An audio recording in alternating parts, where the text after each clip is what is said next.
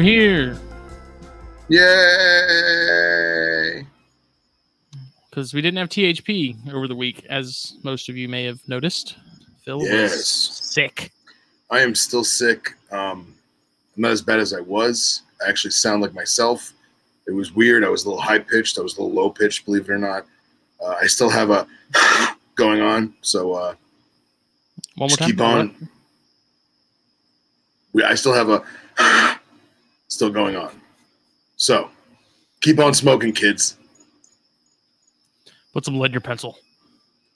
Right? Put some hair on that chest there. Got a full house tonight. Including the cicadas. Can you hear it? It just sounds like like jungle cricket ambiance. Dude, they're like right outside the garage door, and they're just going. Like I walk in the garage, I'm like, oh my god, this is gonna suck. But everyone, you can hear me okay? Yeah, you sound great. Honestly, it sounds like ambiance. It sounds like a recording. Ellie and her little friends were playing in here yesterday, and I walked in and they were playing with the mic and the camera, and I assumed the board, so I was like, hell no, y'all need to get your ass out of here. And, yeah, it's no bueno. Everything looks to be okay. Everything sounds okay, so. Yeah. Clayton is back. Clayton Bigsby. My friend Jasper. Don't make me choke tonight. I'm actually, it's funny because as much as Are you smoking a cigarette and you're sick? I'm smoking a cigarette and I'm sick. And I'm probably going to smoke a lot of cigarettes tonight because that's what I do on this godforsaken show. But everyone's like, you're sick, don't smoke. And I'm like, it's not the smoking that makes me cough and choke. It's talking. And like, you never realize, especially if you work retail, you never realize how much a day you talk. And like, I find myself like with a customer and I'm like, hey, I'm sorry, but if I don't talk at this volume, I'm going to hack in your face. I'm sorry. And I don't have the corona. Forgive me. So thank you. Andy got him a new baby rack. Andy, who did you get your baby rack through?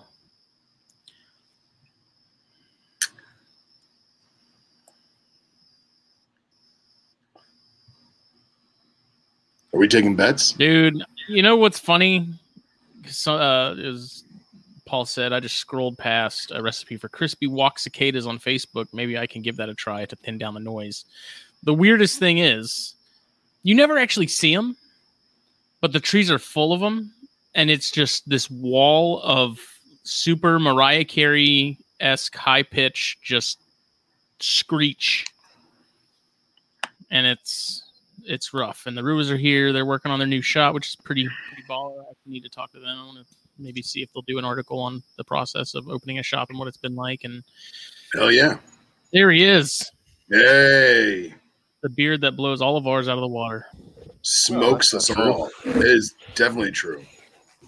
Nonsense. I ain't eating any cicadas. I'm sorry. I love that room too, Bill. Like the decor and like the vibe of it. It's a good room. This would be my wife's sewing corner in our room. So, I like it. The bearded wonder. That's why there's a huge fabric pile and whatnot here. Oh, okay. You know what I think is funny is I lean my head so I could like look around the corner and I realize that can't happen because it's a fucking camera. That is true. It's been a long day, guys. So where did Andy get his rack? Yeah, sea serpents. Sea serpents. The jets are flying too. The jets were flying last night. And I swear it was like right over the house because I was trying to do the CondraCast and I had to like mute myself for like 5 minutes at a time because the jets are flying like as low as possible. And it's just summer is not the time to record. Is it even summer yet? Technically, I mean, kind of. Yeah, I don't know. Jason said, "Go check and see if I can find some copperheads hunting for them." That'd be really cool to come across. That would be awesome. I don't know if you guys have y'all ever seen copperheads eating cicadas? You ever come across any? No, I've never found one in the wild. Believe it or not, I found a DOR one when I was. I've never found a copperhead. I found a DOR one when I was road cruising in Myrtle Beach one year. Yeah, never found one.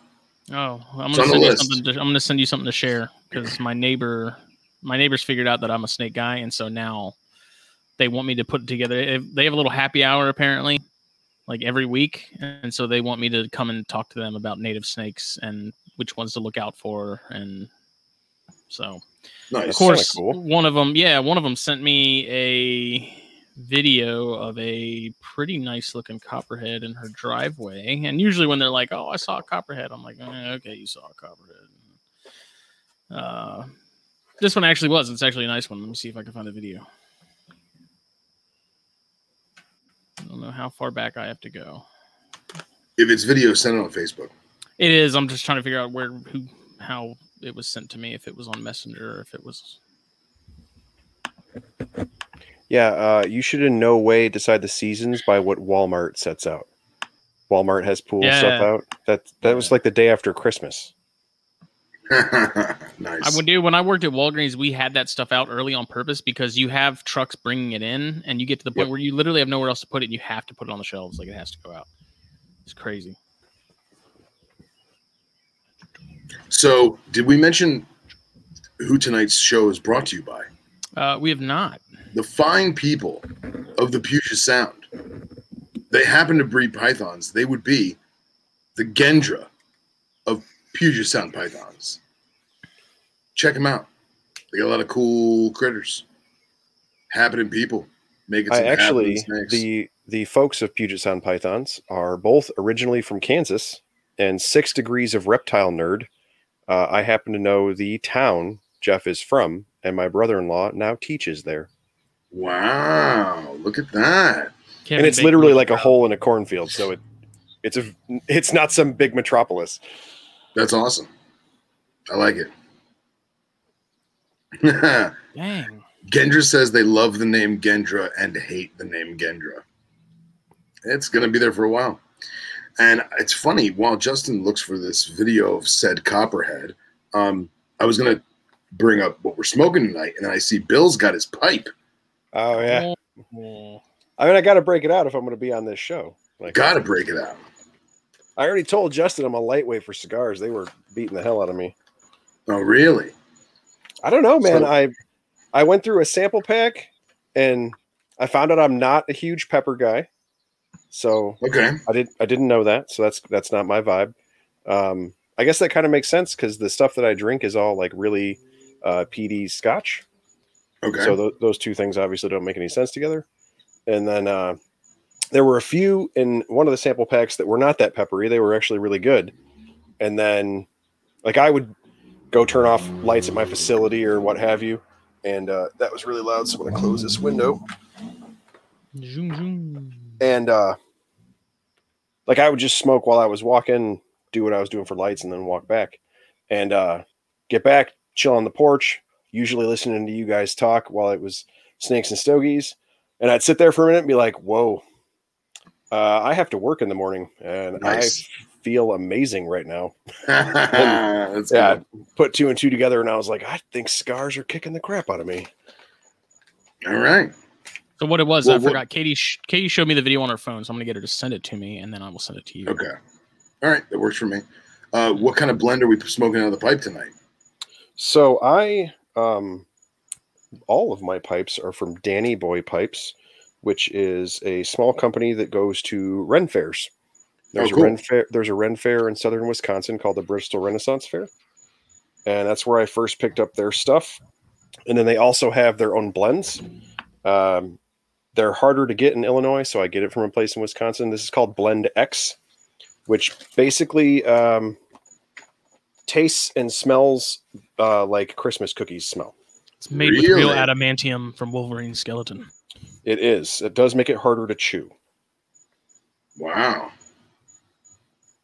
Very cool. And Justin, what are you smoking tonight?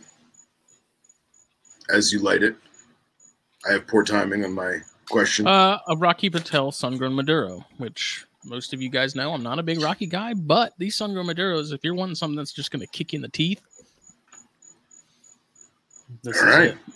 But I got a nice duly noted iced coffee with me because I was too lazy to stop and get another bang, which I didn't need another one anyways because I already had 3 today. But Jesus. High octane, brother. My child woke me up at 7. Okay. That's like a normal human being's time. Yeah. No, it normally is, yes. But I was up late last night recording TCC, and then I had my alarm set for a certain time, and then she came barging in, complaining that she couldn't sleep. It was like 7 a.m. I'm like, we're literally getting up in an hour. Can you not just let us go to sleep? Like, just anything. Killing me, Smalls. I should get the Amazon subscription for bangs. I need to look into that. But then I can't mix up my flavors. I like to get a little plethora. They gotta have a sample. They gotta have a sample pack on Amazon. Do they not? I don't know. Maybe I haven't really looked. I just buy them at Amazon. Parker's. Parker's has them on sale. Usually like 2 for $4.50 or something. So I assume that's a gas station or something. Yeah, it is. I don't want to try the Bang seltzers. I'm scared of them. I don't do like the seltzer, the whole alcoholic water thing. That sounds gross. I'm kind of just all the seltzers I've had, be it Budweiser or White Claw, and just like they don't do it for me. I'm gonna drink a like actual alcohol if I'm gonna do it. There you go.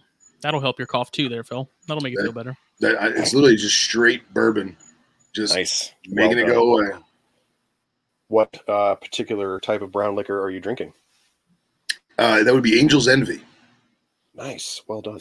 Angel's Envy neat. Yeah, and the reason why I picked Angel's Envy, I wanted to do some kind of whiskey or scotch or something tonight, but I want to stay away from the scotch because the stuff I have right now wouldn't go well with what's so funny? No laws when you're drinking claws.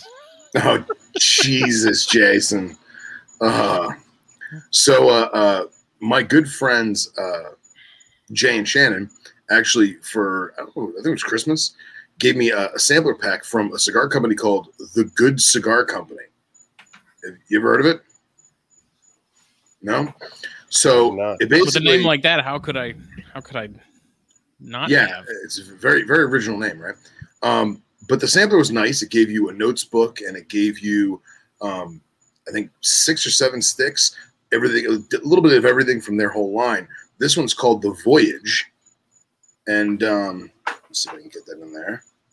And it's a Nicaraguan inside, it's a Nicaraguan outside, Corojo, and I opened the wrappers and all of them just to kind of get a whiff, you know. And this one pops out to me. It literally smells exactly the same as a Churchill Cuban Cohiba. At least all the ones I've had before. Dan, you're wrong for that one.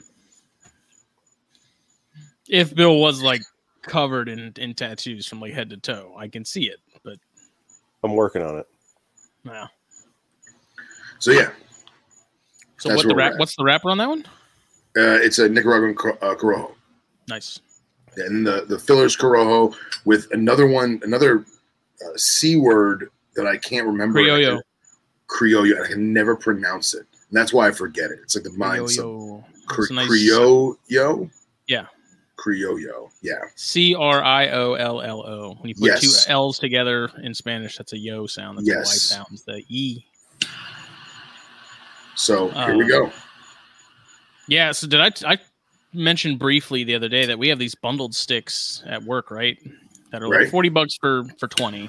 And I've had the bigger gauges and I wasn't crazy about it. I was like, people ask me all the time, is it good? I'm like, it's a cigar. You know, it's not horrible. It's not like I've honestly had worse. And usually for some reason they take that as like a bad thing. Yeah. And so I had a guy who brought in a bundle of the Churchills. So it's like a 48 ring gauge, I think. They're kind of thinner for a standard Churchill. It's almost like a not even a double Corona, but it doesn't matter. So we brought him in. He's like, these are dry, they're cracked. You know, can I swap them out? And I called the owner and he said, yeah, go ahead and do it. So I did. And so then, you know, he was like, smoke 1 or 2 of those and see if they actually are. And dude, I smoked one. Those things are out of this world good. It's a $3 star and it's like freakishly good. So I'm thinking I might get some Snakes and Stogies bands made. And then each week do like a little trivia thing where the first person to answer that gets a tally. And then once you get to like 20 or 10 or whatever, we ship you out 10 of those Snakes and Stogies cigars. It sounds pretty good. There's a Maduro and a Connecticut, and I want to try the Connecticut still, but the Maduro is just... It was funny because the guy brought them in. I smoked 2 out of that same bundle that he brought back. Burned as evenly as a cigar could. Like there was absolutely nothing wrong with those things. I think he just didn't like the flavor of it and he wanted something lighter, but excellent. Who knows? Well, good shit, man. Yeah. So, and there's even a guy that worked at another shop across town, the other side, like the southern part of the county. And I told him, because he's a pretty hardcore cigar guy, I was like, dude, take one of these and try it. He's like, I don't know, man. He's like hardcore on LFD, the diggers, you know, the huge, like, those in the 7000 series Padrones. That's like all he gets. And I'm like, dude, try this for real. You're going to like it. And he always brings in some stuff and hooks me up. And so I'm like, give it a shot. And he came in today. He's like, dude, that thing's actually really good. It's like, I know. Phenomenal. So. Yeah. So Jeff said, did you guys see all the flooding where Brent's at? I did. It's pretty crazy. I guess the lake that he lives on is flooding. Really? Looks like Texas has gotten a lot of rain and stuff, so maybe he got some of that action that Texas was getting, because I know Chris posted a picture of a very drenched driveway. Right. Downpour. Well, first notes on this stick is not anything special. It smells way better than it tastes. I smoke a lot of cigars, man, but this one just tastes burnt out of the gate. So I'm gonna give it a little bit. Maybe I may have got it too hot, too quick. There's been a few I noticed, not necessarily those because I never had those, but a couple in particular, like those first like 5 puffs or so, like that first like quarter inch is just super sort of strong and in your face, and then it does mellow out, you know, just given the roll. But with that Criollo tobacco, you can expect sort of like a very smoky, sort of woodsy flavor to it. Is kind of how I describe it. It's like almost like a campfire-ish. Yeah, I think also obviously because I'm sick, my senses may be obscure, so I'm not gonna rule it out because it smells so good. And even burning, like right now, just like getting a whiff of it, it smells really good. It's probably because I'm sick. I will say, when I had COVID, I tried to smoke one of those Charter Oak Connecticut's, which I usually really like. It's a great cigar for $6 or $7. Right. And it tasted horrible. Like I've never tasted a cigar like that. And it's, you know, your olfactory stuff is just fried, especially with COVID. And so I was like, I couldn't finish it. It was too much. So it probably very likely does have something to do with that. But yeah.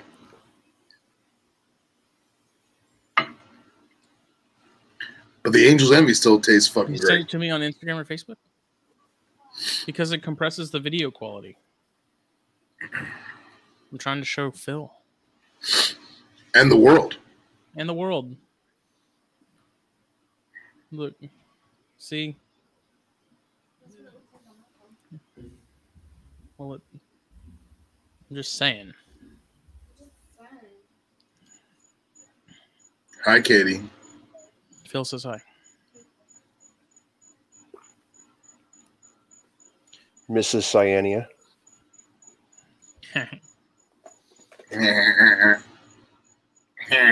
Mrs. Cyania. But what's new? I caught like the last half hour or so of the Lizard Brain Radio show with Chris last night. I need to finish listening to it because I could listen to Chris talk forever. Yeah, we almost did. Then we both realized we had to work this morning. Very easily can happen with that boy. Yeah. Which is funny because even in the live chat, I had specifically mentioned the fact that I was really interested in hearing him talk because he was a big time nerd on Coleonics and North American stuff. And it took us forever to get to Coleonics. And then when we did, we talked about it for a little bit. But he said that he wants to come back and do a Coleonics like specific episode, and you know, wants to make some notes and set himself out and talk about the species type of thing. Dude, there's 1.4 Mitratus in there specifically because of him. Mm-hmm. So, and then Dominique was actually in the live chat and was asking. Chris is really big on. He includes his daughter, and he was talking about that and so on and so forth. And I include my kids in a lot of stuff that I do. So she was asking about that. So I think the next time we talk is going to be Coleonics and kids, and we'll kind of combine the two. That'll be a great show, man. That'll be a great show. He has caught my attention with the Coleonic stuff. Of course. Of course. I'm really surprised those aren't more popular, just given that they're a U.S. leopard gecko. I mean, more or less. Let's call it what it is. Well, I've said the same thing about a ton of U.S. species. I mean, chuckwallas, desert iguanas. Like, how did we? I understand that, you know, bearded dragons and stuff were exotic at the time, and like, oh, it's an Australian. Like, there's some exotic there, but like, you can't tell me that a full-grown male, like, carrot tail chuckwalla doesn't look better than what at that time was an orange bearded dragon. Yeah, like we have great color now. But when that started out, they weren't. They were brown lizards with a little bit of red and yellow from, you know, the dirt of Australia. We can roll out in North America and just pick up chuckwallas that look cooler than that. Right.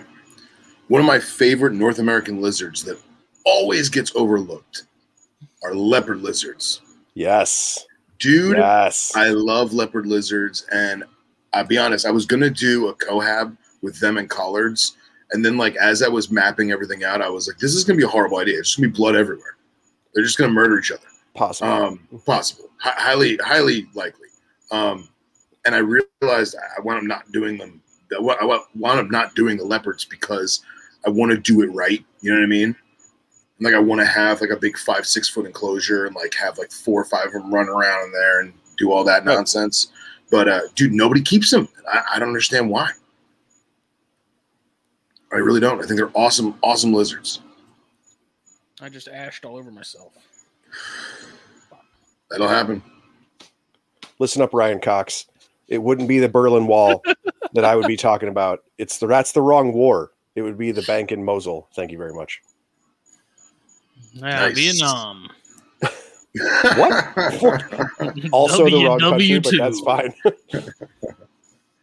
Yeah. I love Korea.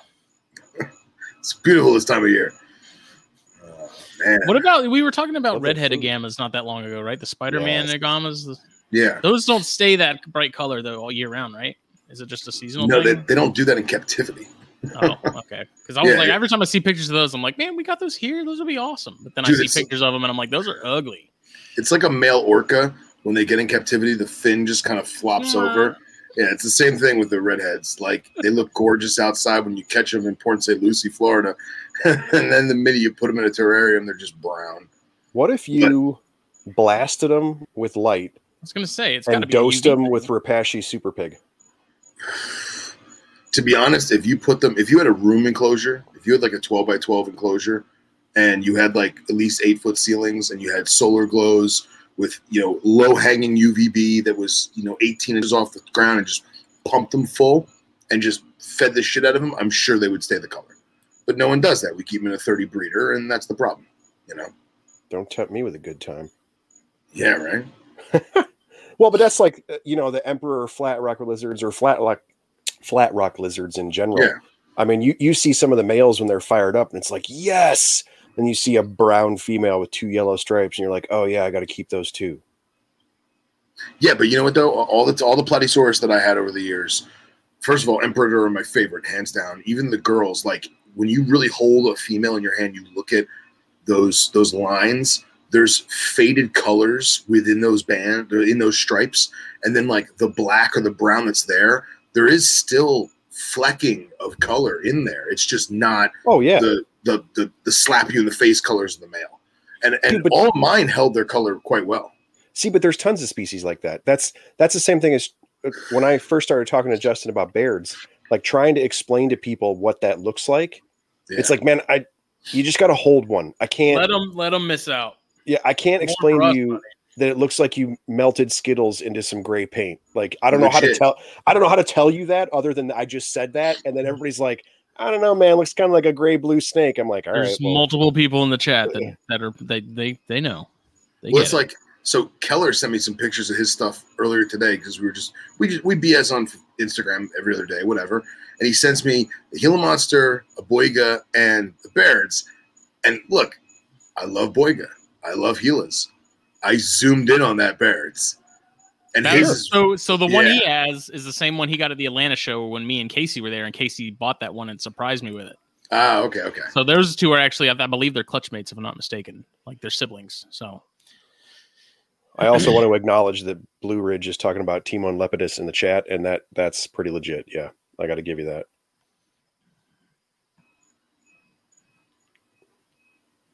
How long before these lizards start to calm down? F1, F2. Which species are we talking about? I'm assuming like the agamas. And I mean, chuckwallas. What are those like? I don't really know anybody that deals with those. That I've ever dealt with agamas. They don't. They don't. Yeah, they're a look, not touch kind of thing. That's why they never achieved the popularity of a bearded dragon. Bearded dragons don't give a crap about you. They want to sit on rocks, and you're just a big rock. Chuckwallas get pretty cool. I mean, they're very similar. They want to bask and sit on rocks and see what's going on and show off for their girlfriends. So I mean, it's a similar behavior that you can play into your favor. But man, little stuff, swifts, like why does nobody give a crap about pink belly swifts and lizards like that are super cool? And you could set up an arboreal enclosure and just put an old fence post in it with a basking lamp at the top, and then paint the background to look like a little scene. That wouldn't even be that hard. You could Bob Ross that, and it'd be very simple. But you can't ever touch them. You're just going to watch them do what fence lizards do, which is cool, but it won't sit on you like a beardy or walk like a leopard. It just they don't do that. Or like, dude, earless lizards, man. Yes. Dude, earless lizards are so freaking rainbow kaleidoscope bellied. And every time I see one, it's always a nice profile shot. And like the people, I don't know many people, if not any anymore, that ever keep them, but like that is a lizard where if you had it in a nice exo or a Zoomet or a Zilla, whatever, and you could open the front and just reach in and just like kind of scoop them up, they'll totally sit there for you. You're not going to sit there and watch TV with them, but you could still physically interact with those lizards and all would be fine. Yeah. But I remember when I went through a chuckwalla phase and somebody told me you should hold them as if they're in between the rocks, especially if they puff out. Yep. So you basically make them comfortable. Hold them like this, and they're stressing out because they're trying to evade you, the predator. But because you're holding them like this, they feel like they're in the rock crevice, and they will mellow out. But I never kept them long enough to really see if that's true. As our tegus are growing up, my wife wears a hoodie and puts them in the pouch and just pets them to keep them calm. That's actually great because it's dark in there, you know? Yep. Once they're big enough to feel like they can kind of hold their own, especially with males, then they're already used to sitting in your lap and having that feeling of heat on their back and their tail, and they just chill. With another, we have the native species here that I think I've always thought would be really fun are the broad-headed skinks. Yeah, those really diesel. Just you get those nice males with just the blood red head and the brownish body. Like I've seen some ones that are really sizable compared to the other lizards we have native down here. Like those things, man, they're fun to watch. I mean, sometimes you'll get a couple that like a group of them that we have a tree in our backyard that's like rotted on the inside practically. Like you can see through it at one part, and somehow it's still growing. And there's a group of like 3 or 4 that just hang out in that tree, and it's funny to watch. It's like 3 females and a male, and just watching them like chase each other around and do their thing. They're they're pretty entertaining. It's just a different style of keeping. It's even something like you're really into green trees and things like that, where you do interact with them a little bit, maintenance and things like that. But the point of them is that they're gorgeous. And you want to see these things, and then you have the different places they're from and how they look, and you actually appreciate how they look. Whereas when you get to something like rat snakes, depending on what your opinion is for how you prefer snakes to look, some of those aren't as pretty. But if you want something that you can just run your hands around and it'll work out on you, awesome. And it's like the same thing. Like retic morphs. Retic morphs are beautiful. What do you do with it? That doesn't hang out with you on the couch. It's too big. See, that's where like that's another part where Brettles, I feel like they're in that dead center of that where they are naturally very pretty. Mine are always out. It's rare that mine is in his hide ever. And then even the Bairds, like I was feeding stuff the other day, and like anytime I'm in the room, I notice my rack with my adult Bairds in it, they're all out. Like it's rare for me to not see them either. I mean, it's one of those species where they see me walking around and you see them just watching me. And Brettles are a rat snake for places that don't have rat snakes. Yeah. It's just like if you had a diesel black rat or a pine snake, and then you looked at a Brettles and it's like a little more red, comparable. Like it. I mean, they're not nearly as big as a quote unquote python. Yeah. And they, yeah, I mean, that could do it. You know, they're the perfect size because they're not so big that they're unmanageable, but they're also not Antaresia or anything like that. Like my male, if I took him out, people are like, oh, wow, that's big. And I'm like, yeah. I mean, in terms of what I have, yeah, he's the biggest thing I own, but in the grand scheme of like snakes and stuff, it's like they're really medium-sized pythons. Well, they're big if you only had exposure to corn snakes. Right. And then you're like, oh man, wow. And it's like, well, yes, but also no. Yeah. Thanks, man. And I mean, there's just my male. I mean, both of mine are really mellow. My female, she's a little more food crazy. But once she realizes nothing's happening, I mean, they're both super chill and super trustworthy. For sure. You know, that's if I have people come over when they want to see snakes, you know, it's almost always my male Brettles that comes out because, you know, like I said, he's extremely mellow. Not only that nerd, he got his glasses on.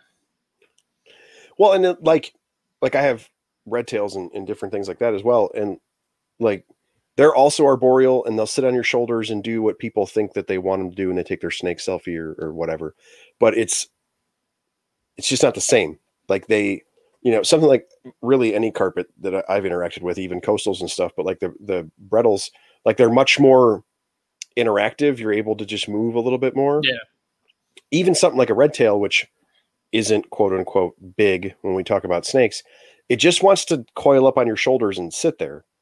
You know, it's great if you are a little nervous about snakes or you just want to hold a big thing and maybe see what's going on. But like the point is that they don't do a whole lot. They hold onto a tree branch and snatch a bat out of the air. They don't. Their body is made. Yeah, but that's great if you're nervous about things that are wiggly. But still, you know, you get an 8-foot red tail, like that's a whole lot of strength in comparison to even like an 8-foot coastal or, you know, a 5 or 6 foot Brettles. Yeah. No. One of my old the guy I used to work for at the Low Country Institute, he swore that boas were stronger than pythons. And after having some of the Nicaraguan boas and stuff, I fully agree. I don't know what it is, but boas just have so much more like torque to them.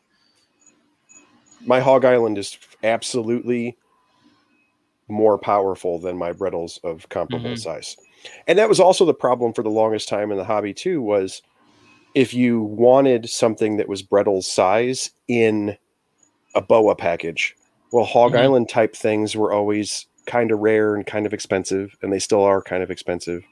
And then nobody really kept Nicaraguans because they were brown and boring. Yeah. And nobody cared about Sonorans until they had a morph and stuff like that. And so then you get to a red tail, and it's like, well, back in the day, legit red tails were monsters. You know, and when they came in as imports, they hated human beings. So, I mean, you were kind of stuck. Like, if you didn't keep colubrids, you kept boas or huge python. Like, there really wasn't an in-between. And then once people found carpets and specifically Brettles, like, there's a reason they instantly became so popular.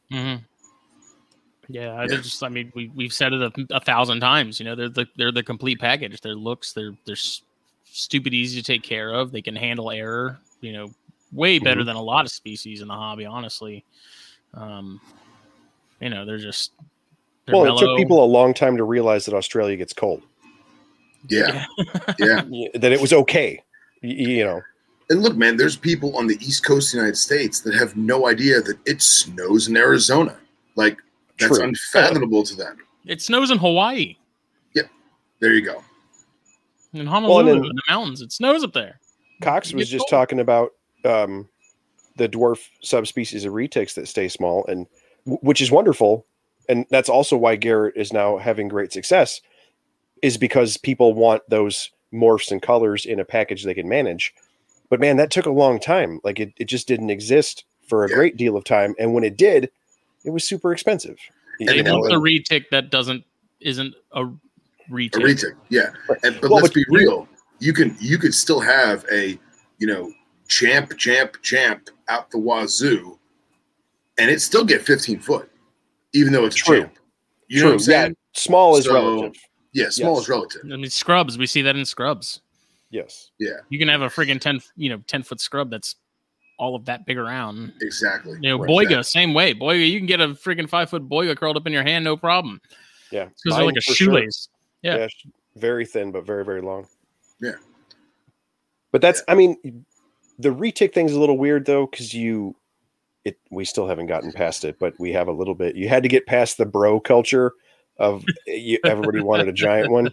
Yeah. And I get it, because like an ivory retic or, some of the motley morphs that are, when they're huge, it's awesome to see a humongous white snake, sure. You get the all white ball python or whatever. And it's like, oh, that's pretty cool. It's neat to see it. Times it by 5,000. Right. And then you're like, oh, wait, what if it was 17 feet? Like, that's pretty cool. This is the one that tried to kill J-Lo and Ice Cube. Right. Exactly.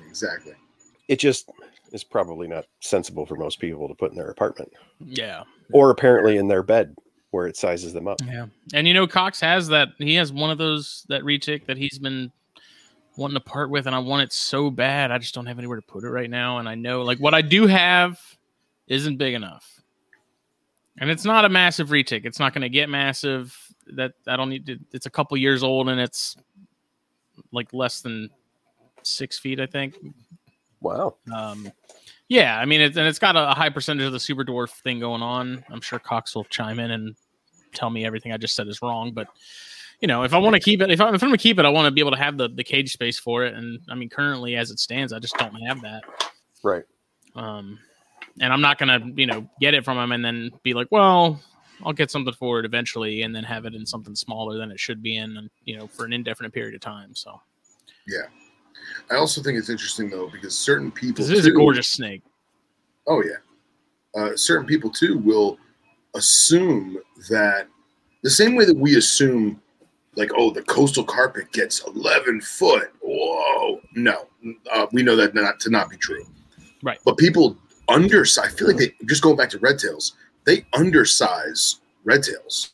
Yes, and they'll say, "Oh, this is a Suriname. And look at the colors, and it's only going to get 5 foot." And it's like, wait a minute, it's going to be 5 foot and that big around, like a blood python. Like a blood python. And then I'm like, wait a minute, absolutely. And there's a high probability that it could get 10 foot.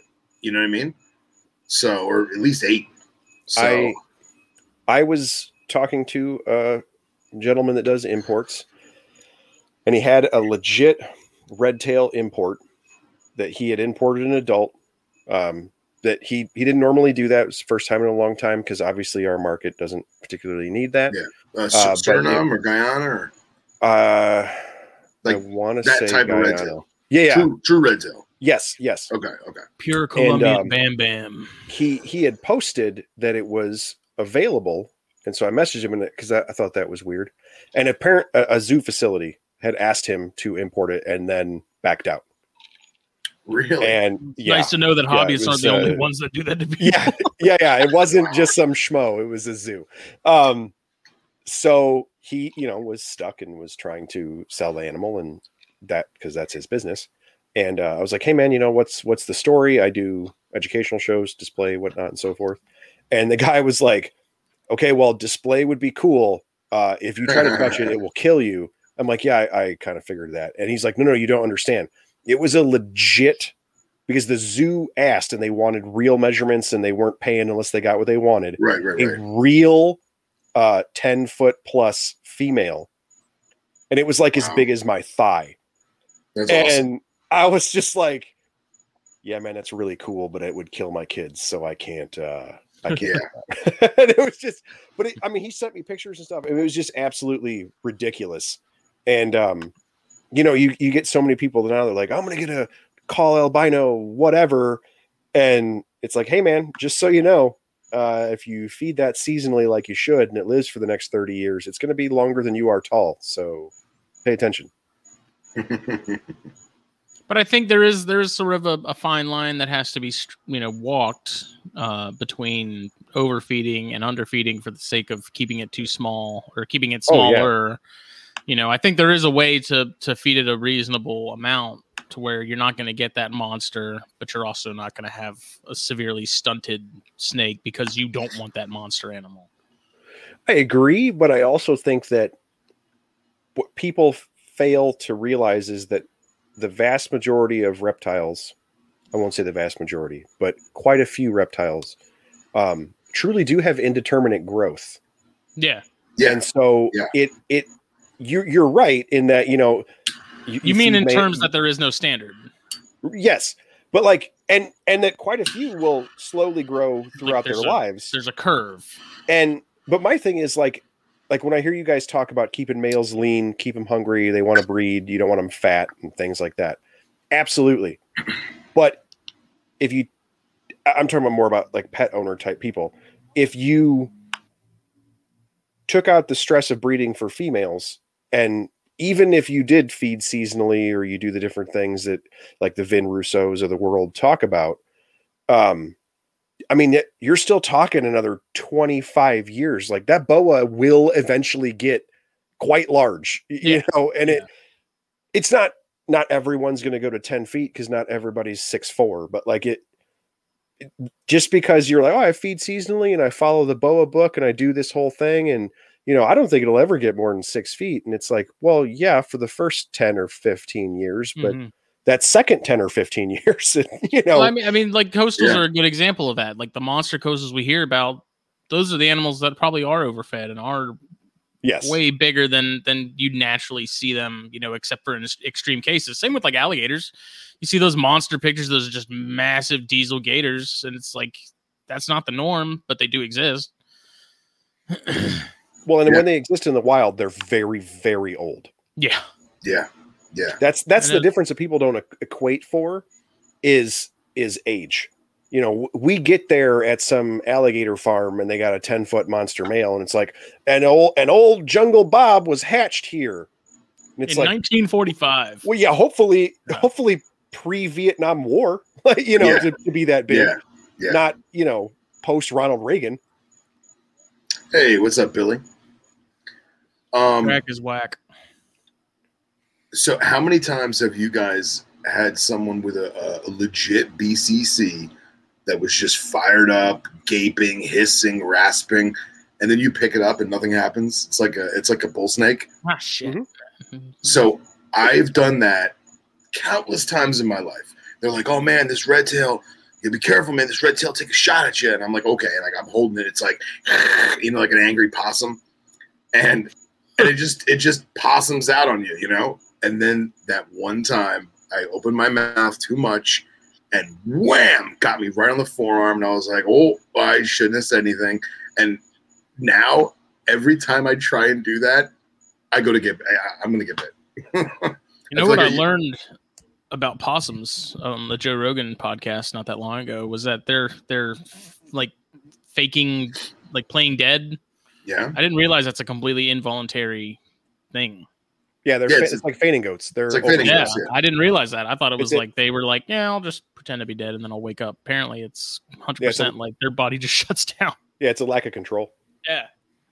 Did you know that they are immune to crotolid venom in minute doses? I found that very interesting. I want one as a pet, man.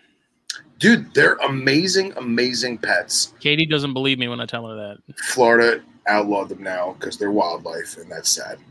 And they have very, very short lives, which sucks. They do. So, but it's almost double in captivity. True. But still, I mean, Yeah. When I heard they have a lot of wonderful things, and it burns them out. They also they also have babies within like 3 weeks of conception, right? It's like crazy fast. They pop out Everything babies. about them is just so much more, and they are a wonderful example of cumulative stress shortening a lifespan. Oh yeah.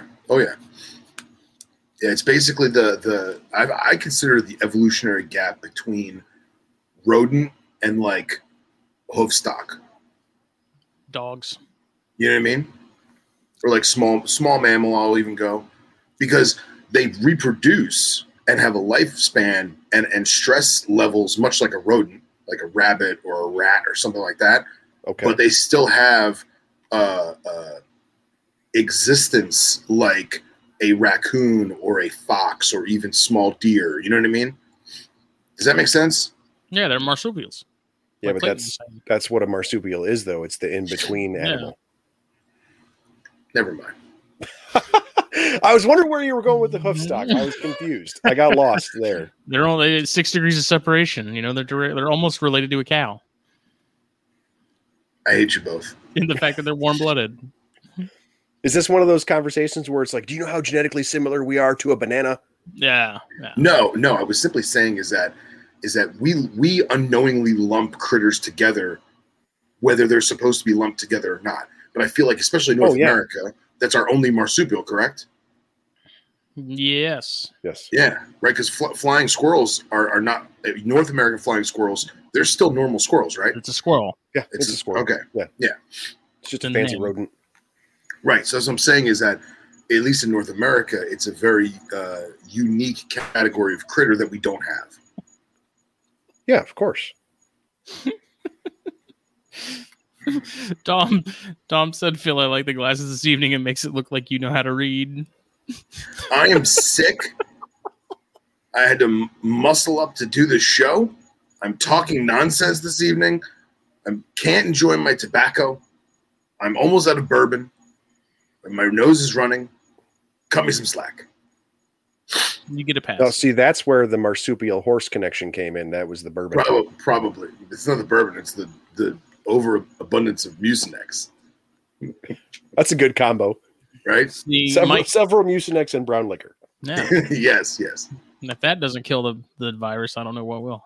That's right. But Mike Kosicki said, why did I see 10 armadillos dead on the road on 95 around Santee, which is in South Carolina, and none on the rest of the way to Orlando? That's a good question. I've never seen a live armadillo. I've only seen dead ones, but apparently they're everywhere.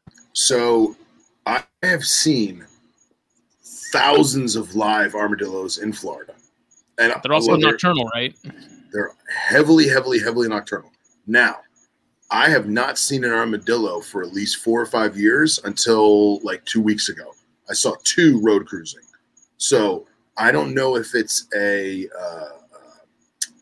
people changing pesticides or if there was a lull because of weather in terms of breeding or reproduction or fecundity. But I did not see any armadillos for many, many years, and now I'm just starting to see them again. So in Florida, I think that's interesting.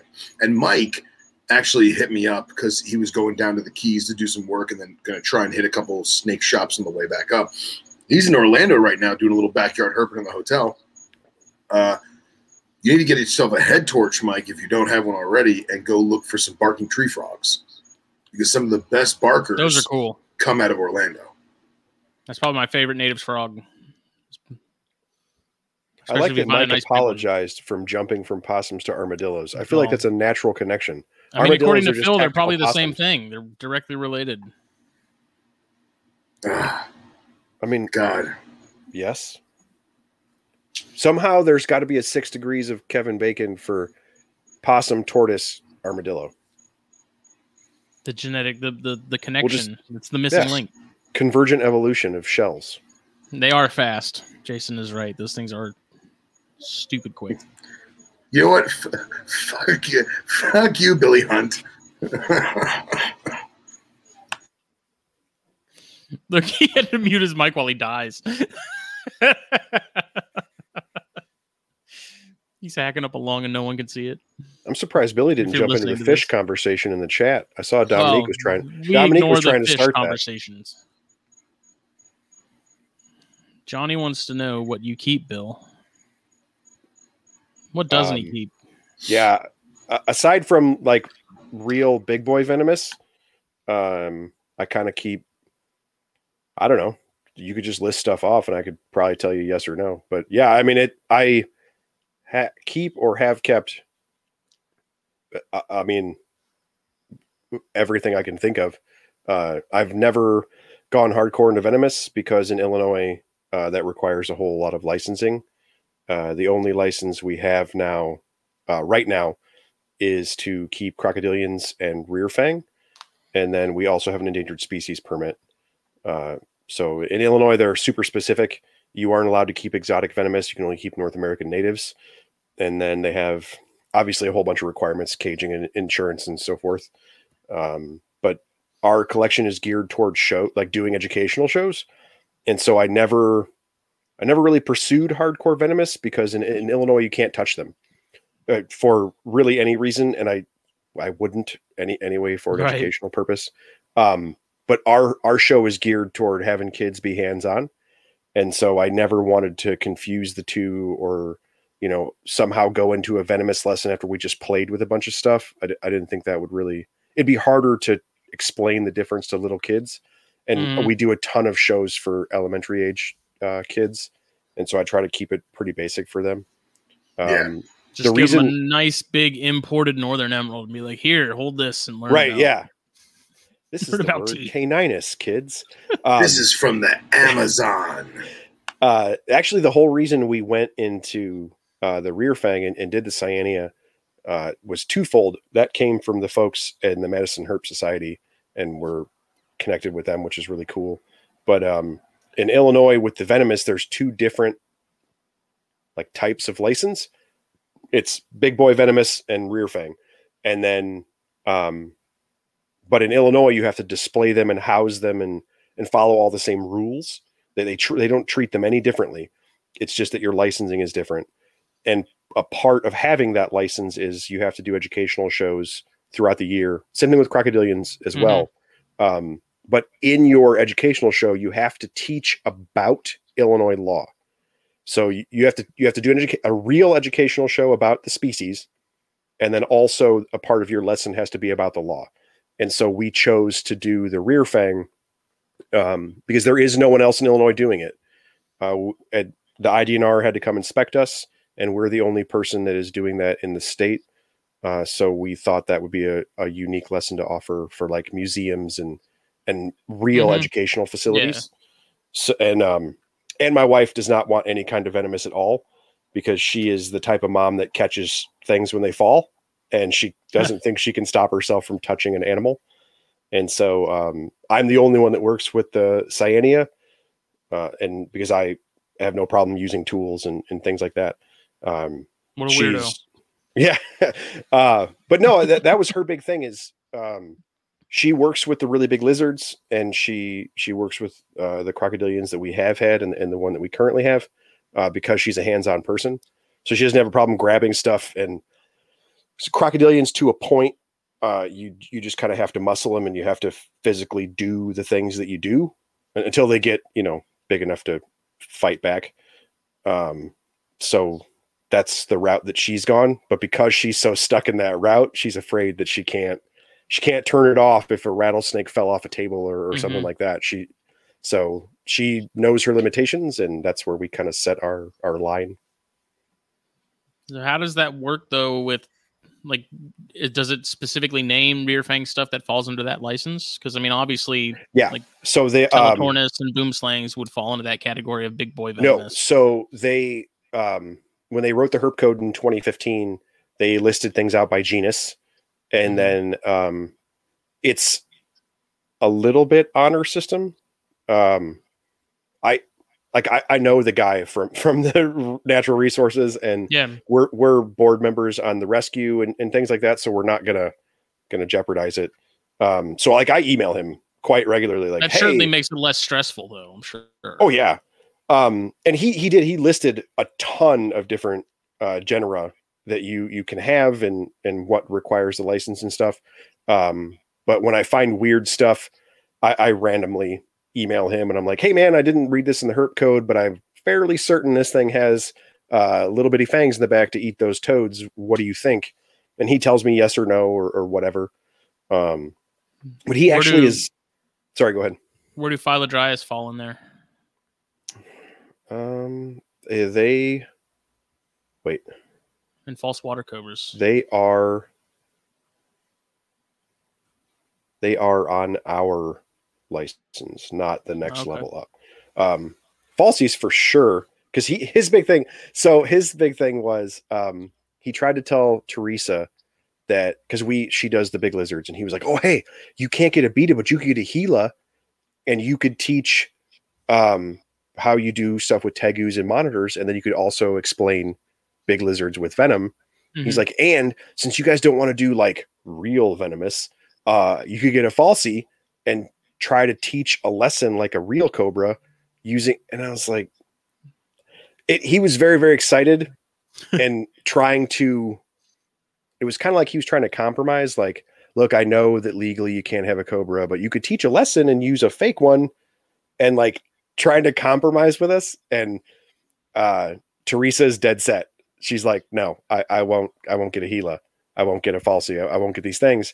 And he was actually at our facility doing the inspection when he's telling her this. And she just kept like, no. And he's like, what? Oh, what is the problem? And she just like opens the door and just picks up the 40-inch Argus monitor and was like, this is how you deal with lizards. And he's like, oh no, don't do that with a venomous one. She's like, yeah, I know. That's why I'll never do that. I don't, she doesn't want to do it. So at least, I mean, knowing your limits, in my opinion, is a very big part of, anything with venomous. And if you know that, you got a big leg up. Yeah. But speaking of venomous, I wanted to have Phil rate some snakes. Okay. In terms of what? In terms of where you think they fall as like suitability for keeping, like if you recommend them or not, or if you're against them and why. Some of them are. So are we talking about for someone who's already experienced, or is this a beginner thing? Let's do 3 levels. How about that? Okay. Beginner, intermediate, and seasoned. So we'll do 1, 2, and a 3. A 1 is novice. A 3 is expert. Yeah, sure. I was gonna do like a best out of 10, like 1 out of 10 rating, but so one being the easiest to work with and 10 being the hardest. Yeah, like your recommendation, not necessarily an under-over, but not far off. Okay, all right. You know what's getting real when Phil lights up that cigarette. Yeah. Well, real quick, did your wife ever send that video of the copperhead? Yeah, it's in your Instagram messenger, and I sent pictures of the Instagram, not Instagram, Facebook. I'm sorry. Okay, I was gonna say I can't get Instagram on here. Jesus. All right, let's just show that real quick because I don't want to forget about it.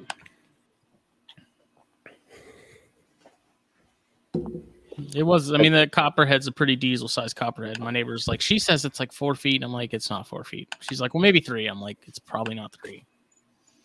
And while Phil's clicking, yes, Ryan Cox, I am on Team Aquatics and Alcohol. I understand. Oh, nerds. That's cool. Sometime when you guys are busy, I'll hang out with Billy and we'll talk about fish. So apparently her little spaniel like cornered this thing and was trying to save her, I guess, or something. But I mean, it's a decent sized copperhead. Like, that's not a small one. So awesome. Is that the shoulder of a road? That's like I guess her garage. No, actually, that would be in front of her house. I think her driveway is a different color pavement like that. So don't worry, Billy, I got you. Yeah, I mean, it's nice looking. Yeah, see, man, I want that thing so bad, man. I love normal retics that have the yellow and silver. They're fantastic. Oh, you did send me that retic on purpose. Yeah. Oh, I thought that was a copperhead picture. Sorry. All right.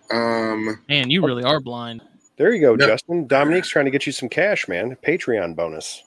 I don't know anything about alcohol. That was pure disgust. Pure disgust. That was fantastic. Fish do nothing for me, man. I think people that keep jellyfish and stuff, like, that's cool, but like guppies and plecos and stuff like that. I'm like, yeah, man, whiskey and whiskers would be fantastic. meh. Whiskey and whiskers. Catfish and brown liquor be awesome. All catfish all the time. Hey, at one Catfish point, and cognac. I almost had a Nautilus. Had a plan. Really? Oh, dude. I also at one time was the president of the local reef club. Nice. I'm a nerd in general. And we were at a store was hosting us, and you know, they got in a bunch of ridiculous stuff that no one has ever needed, sharks and all sorts of nonsense. And there was a Nautilus, and I had a plan to pull the window out of my basement to get a circular trough into it so that I could kill the lights and use the blue moonlights and a chiller. Because their problem is you need circular enclosures because they bump into things. Right. And yeah, dude, like eating off tongs, it was so cool. I was dead set. Nice. Justin is falling asleep. He doesn't care. No, like Dude, my dumb ass, awesome. when I heard Nautilus, for some reason I thought you said you were getting a narwhal. I was like, you can get those fucking things? I'm an idiot. I feel And I like was like, Russia, oh, the little I feel like in Russia you could buy one. the trilobite things. I know what you're talking about now. Probably. All right. So, do we have pictures of these snakes that we're going to be No, I'm grading? just doing it by genus. Okay. All right. But not necessarily all by genus. There's just some where they're like region specific genus. All right. Most of them are going to be fairly obvious. This is just something I was thinking about. It's like, we talk about this kind of stuff a lot, but let's break it down and have Phil go through these things. And even Bill could chime in if he wanted to. Okay. But going off one of the most popular, Bitis. Bitis. I think it depends on the species because certain species require way more husbandry. I mean, more husbandry than others. I mean, are we talking about if we're talking like main three, like rhinos, Rhino, gaboon, and puff.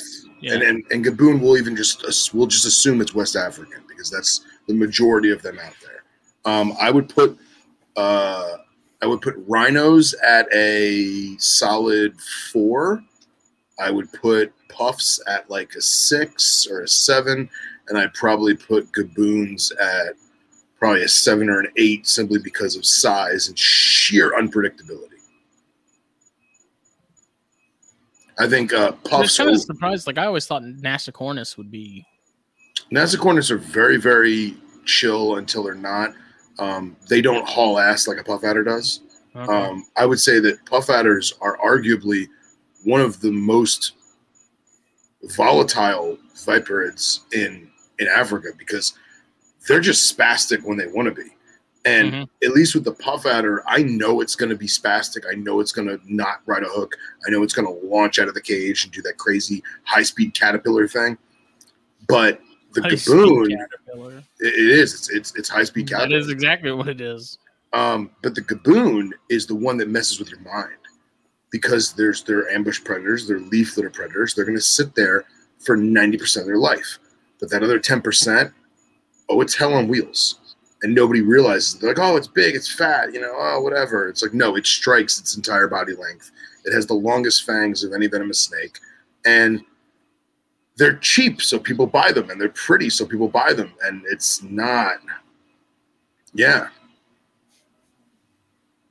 What did Jason say? He said Nasicornis will die if you look at them long enough, or not look at them too long. Yeah, I'm pretty sure I've killed a couple on accident being a helicopter mom. But yeah, I think that of in terms of husbandry wise, I think the rhinos are probably a little harder because of the humidity factor. Puffs are probably the easiest. They're bulletproof. They don't really care. They're also the most widely distributed snake in all of the African continent. So depending on what locality you have, will be more heat tolerant or more dry tolerant than others. But yeah, I think they're way more potent than people give them credit for. And I don't mean toxicity. I mean just as a snake in general. Did that answer your question?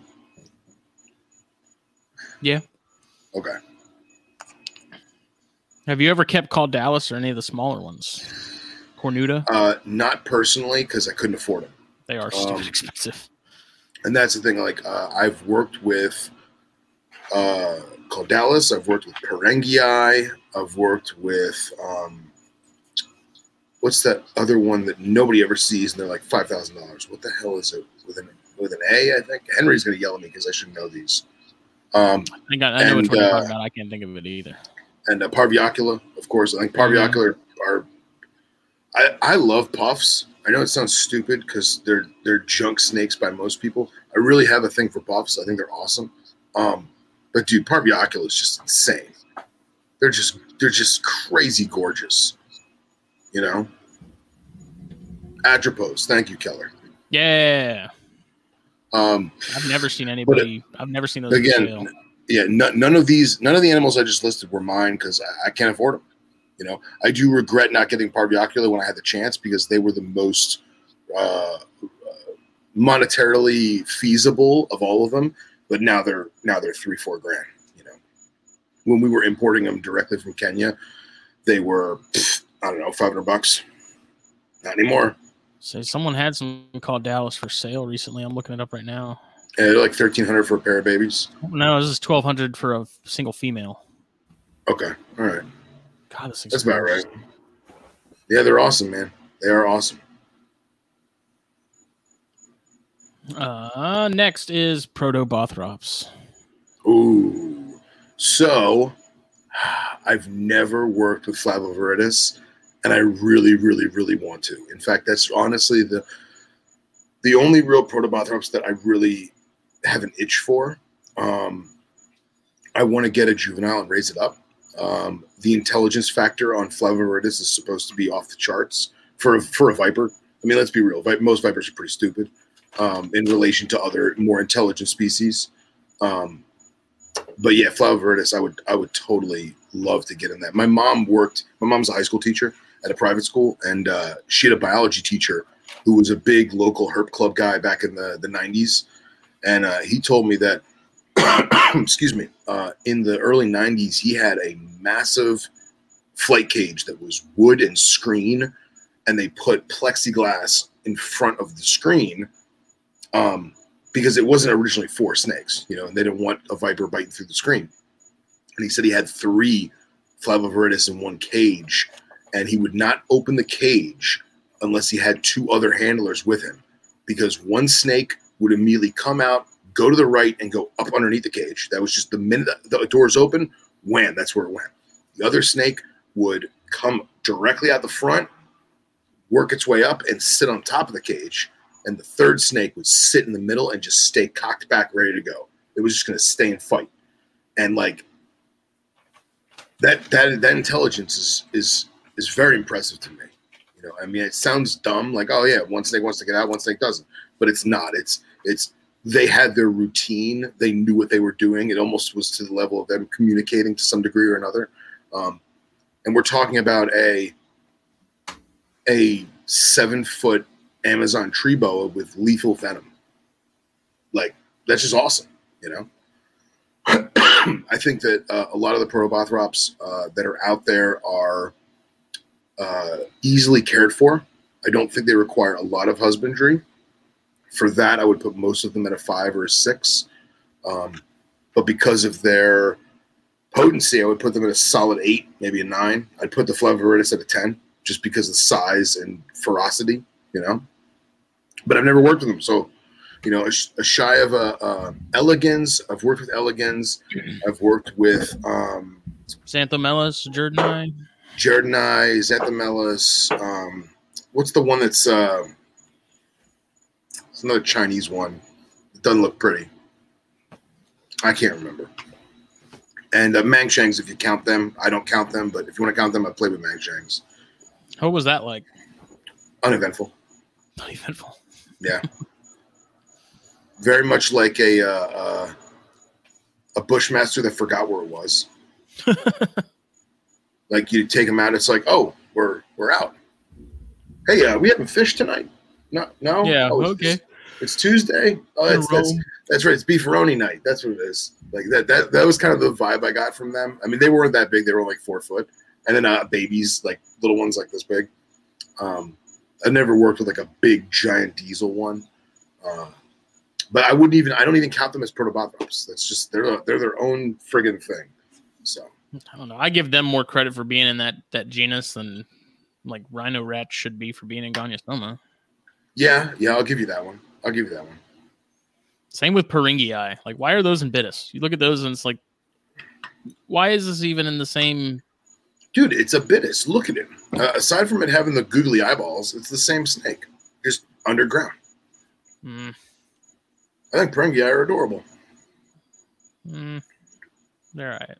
And I would much rather have Peringii than Cerastes vipera. I can get down with that. Yeah. Oxyuranus.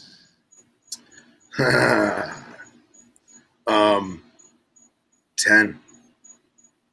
10 out of 10. Across the board? Nay, 11. 11. Just because your Microlepidatus is chill and acts like a spectacle cobra doesn't mean that if it wanted to flip the switch, it could.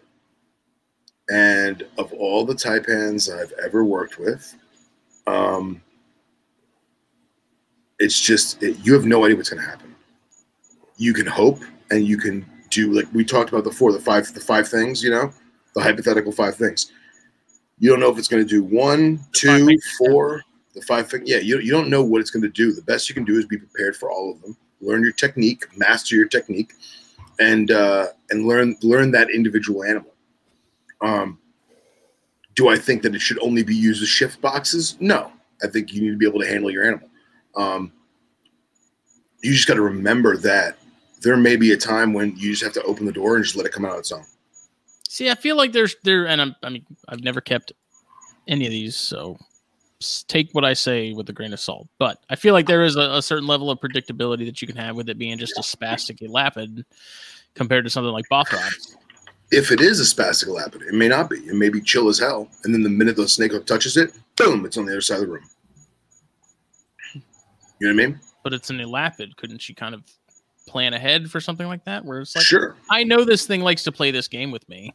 Absolutely. And how many times have we said that we know that Russell's Vipers can levitate, and then you watch that video of that one fucking levitating? Like, that's just the thing is you need to learn all 5 things, all 10 things, all 100 things, because you have no idea which one it's going to do or which set of 5 it's going to do. You know what I mean? Jason, and I think that's I've played with a friend of mine's Popwins when he had them, and they were pretty chill, but when food was present, they were grease lightning, which I can see. Yeah, and Popwins to the T are probably the most spastic of all of them. And that's the thing, is that I give them the number 10, not because they're hard to care for, but because you need to be the expression head on a swivel is an immense understatement. You need to know exactly how that animal is going to react, and if you're not ready for it, you need to be ready for it, because you will be bit 4 times before you realize you were bit the first time. Iper's probably watching, you just laughing, going, "Man, what a bunch of bitches." Yeah. But the difference is, if it gets loose in Iper's room, who cares? It's native. So I don't keep any of these things, but so the folks that keep venomous, or just as your general opinion, does it seem like more folks are doing like a Neodesha, shavings, hide, water bowl, pretty basic? Or because, like, to me, so I keep a lot of things that don't like me or don't want me to touch them, and I just look at them. And so I've but even kind of before it was the cool thing to do, I much more embraced the active substrate, that kind of thing, springtails and so on and so forth. Sure. Because I knew that those animals, it stressed them out for me to bother them. And so I was trying to reduce the stress in their lives. Do you think like something like a taipan, you talk all the time, like, you need to be able to work your animals. Don't be scared of it. That kind of thing. Right, Have respect for it. But sure. like, I would think it would make your life easier if you were a venomous collection keeper. That was what your collection consisted of. Do a lot of people go more toward like the active substrate type of things, and just so you don't have to mess with it as much? Or and that comes I don't mean to cut you off prematurely. My apologies. No. So that comes down to the individual animal, because I've had inlands, not me personally, but ones I worked with, that were super chill. Like rat snake chill. I mean, not rat snake's even a bad idea, because rat snakes will cock back on you. You know what I mean? I'm trying to think of an animal that's that as chill as a gray banded king snake, but it's because it had no fear. It knew what it was. It knew what it could do. You or I or whomever was picking it up appropriately, tailing it appropriately, keeping it balanced. It was not stressed. It was not dangling by the Steve Irwin hand. You know what I mean? Right. It wasn't being yoinked or pulled on or squeezed or hit with pilstroms. No, it was gently coaxed out of its enclosure, caressed. Remember, I always say this is not a breakdancing. This is a ballet. This is a waltz. So you've waltzed this inland taipan out of its enclosure. You put it in the restraining can or a containment vessel, whatever you want to call it. You clean the cage, you put it back. That's the individual animal. I would say, and I don't want to speak for other elapid keepers. I know Scott definitely shares this sympathy with me.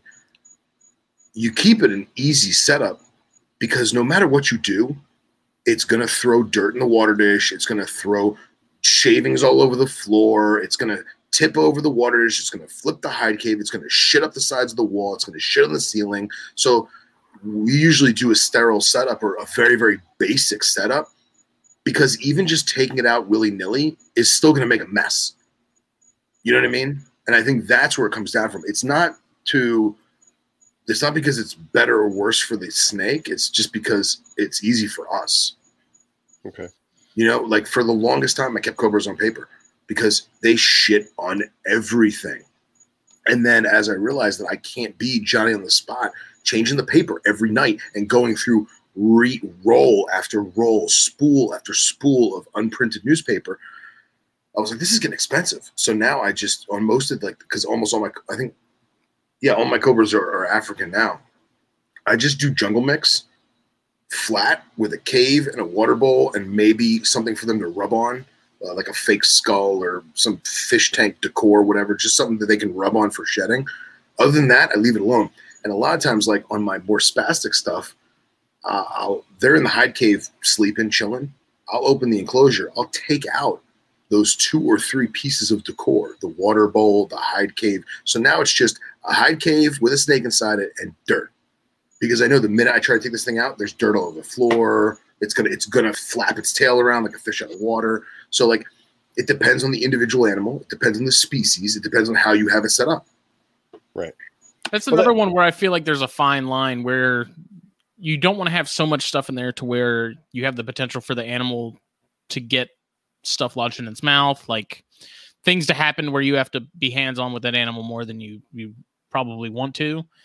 But at the same time, you want to have enough stuff in there to where the animal is content and doing well.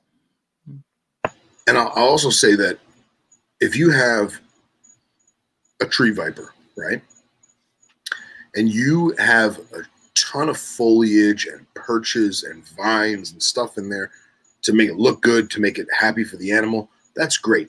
You can poke and prod and coax that animal out without having to really mess anything up. Let's be real. It may take longer than normal, but whatever. With an elapid, there's a chance that you're going to inadvertently be pulled into that enclosure. And that's because of an immovable or hard to move object within the enclosure that snake has gotten into or wrapped itself around or gone up inside it or whatever. And now your hand has accidentally gone past the threshold, because no matter what, your hand never goes in that cage. You are always bringing the animal out to you, out to you, out to you. Always. Your hand never crosses the threshold until the animal is contained outside. So you're more like hooking. See, to me, that's like, that is, you're hooking a boa or arboreal python. It is equating with the elapids, where you're actually having to work the animal off of the tree limb, and it's trying to pull back onto the tree. And it's like a slinky. Okay. If you pull one end of the slinky and let go, it's going to snap back in there, right? Yeah. So your hand is on that tail and you're pulling resistance, and then all of a sudden, Right. it goes slack. Or better yet, you're pulling and pulling and pulling, and the pulling that you're tugging on is only 12 inches. There's 4 foot of snake in there. Right. That is going to whip around and nab you in the hand or nab you in the face. The reason it went slack is because he turned to you and is now facing you. Exactly. Or better yet, if you break the snake into thirds or quarters even, first quarter, second quarter, whatever. All it needs is the back quarter or the back third to hang on to that thing that it's pulling on. So the front half is free flowing. It's doing its own thing. It's doing its own thing. So we're limiting the amount of interaction of me going in that cage. I do not want to go in that cage. I want to pull it out to me. So when I hear you guys describe these things, I look at like a Cody and Pia, right? How they set their stuff up. And to me, that always made way more sense. Like these really big naturalistic enclosures, because you're not doing anything with those animals.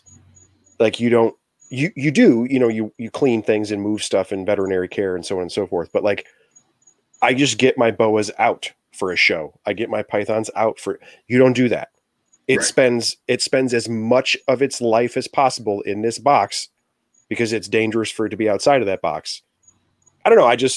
It seemed that the Codia and Pia track made more sense for venomous keepers. Right. And because having that large naturalistic let the animals spend as much time in the box as it could.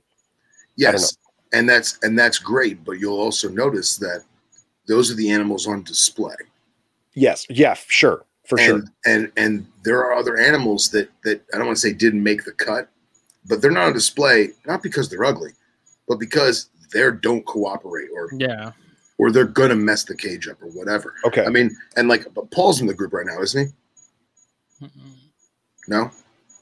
So it's more species specific than because of how the animal reacts to your manipulation. Right. And it's species specific and it's individual animal specific. Okay. So like these enclosures I'm doing for the wrinkles, I'm going to have to rethink how I remove them because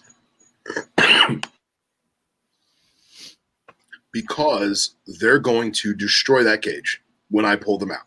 I know they are. They're going to grab onto something. They're going to rip something up. They're going to move or flip something over. So I'm very, I'm not going to say aggressive. I'm going to say I'm very offensive when I remove them from the enclosure because I don't want them to have that. I don't want them to be like, oh, I have time to defend myself. I want them to be like, whoa, what just happened? You know what I mean? Get them out quick. Get them contained. Do what I got to do. Put them back. That does not mean that I'm ripping them out of the enclosure. That does not mean that I'm, breaking protocol or that I'm overly aggressive when handling the animal to damage it, what have you. The goal is to catch them off guard. I'm not going to be able to do that in these naturalistic enclosures. So I haven't decided if I'm going to do. Yes. I have to. I'm pretty much going to make something that I can use as a what's the word I'm looking for? I have to use I want to make a poker, something that's long and has flexibility to it, so that way I can like weasel it up underneath the cave and basically get the snake to come out, so that I can single hook it or tail it out. Because if I go to pull the animal, it's going to rip cage with it. Why don't you do so? What I did is I drilled 2 holes in the hide and put a zip tie through it, so I could just hook the zip tie onto the hook and pull it out. Because that looks very ugly. Not if you make it the same color. Like if it's a black hide, just do a black zip tie. No, my goal is to basically be a window. I want these to be beautiful. I want the cage to be beautiful. And it's not for them. They don't care. They're on paper right now. What do they care? Well, thank you, Matt. Appreciate that. But yeah, I know for a fact, I've watched Scott take animals out, and he's very relaxed. He's very easygoing with it. He brings the tail to him. He grabs the tail. He tails the animal out. He balances the animal on the hook, and everything's fine. He's done way more lappets than I have. But my whole thing is, and I wish Paul was in the group, or Pierre or Cody were here to talk about this too, or even Derek. Cody and Pia's taipans, they're very, very relaxed because they're captive bred and they're young and they have good human interaction from good handlers, good keepers. The animals are kept at rest, they're kept at ease, and there's no reason for the snake to lash out irrationally. You know what I mean? But I've had like wild caught pop ones that were like, what the hell are you doing, white man? I've never seen you before. And their goal was to just get the hell out of Dodge, violent if necessary. So it all comes down to the individual animal. But yeah, I think that people want to get a taipan because it's the most toxic thing in the world and they think it's cool. There's nothing sexier. They are usually pretty ugly by snake standards, by pretty standards. I don't know, man. That one that P and Cody had with that copper on the back. I know. It looks like someone's just a line of spray paint of copper. I know. Right? I know. God. And you know, I always talk about how I don't want to keep them because they are so dear to my heart that I feel like if I kept them at home, I would lose appreciation for them. You hate them. But I'm sure one day I will have them and go from there. But I do not think that it is for the faint of heart at all. No matter how placid the animal may be. That was a really long explanation. Sorry. No, but I mean, there is sort of a similar sentiment because when I have to assist feed some of the baby cyanea, it is much easier if I catch them while they're still asleep and just grab them and do what I need to do. Because once they're aware and sort of alert, it's much more of a pain. Yeah. So I do understand that to some degree, obviously. Yeah, and Keller, something that'll kill me, but Keller just wrote something in the group a little bit ago saying his buddy has a pop one. Yeah, when it's eating. Double, around, it says double and triple tap a rat in the blink of an eye. Yeah. And that's the thing too, is their fangs are so short that it's very similar to a mamba where a nick, just a scratch will do you in. You gotta remember, 1 dry gram of taipan venom is enough to kill 100 grown men. So if you were to so an M&M candy, right? A normal M&M candy is supposed to be about 1 gram. If you took an M&M size drop of taipan venom and cut it into 100 equal sized parts, one of those hundredths of an M&M will kill a 6-foot man. That's some spicy meatball. Unless you got a beard like Bill. Unless you got a beard like Chuck Bill. Norris, he just laughs in the face of. Nope. Like, Not even a little bit. So, what about Bothrops? What's your feelings on Bothrops? Because I've talked about them in the past, and that's not a group that I ever have any desire to keep. Just because it's a big, quick moving, just unpredictable. I know some people don't have issues with them. Some people are like they're not that bad, but yeah, I don't know. That's in my mind. I make them worse than they are. Mm-hmm. I will say that. In my mind, I make them worse than they are. I make them out to be this spastic psycho of a creature, and they're not. I don't think they're as spastic. I don't think they're any more spastic than a big pissed off Western Diamondback or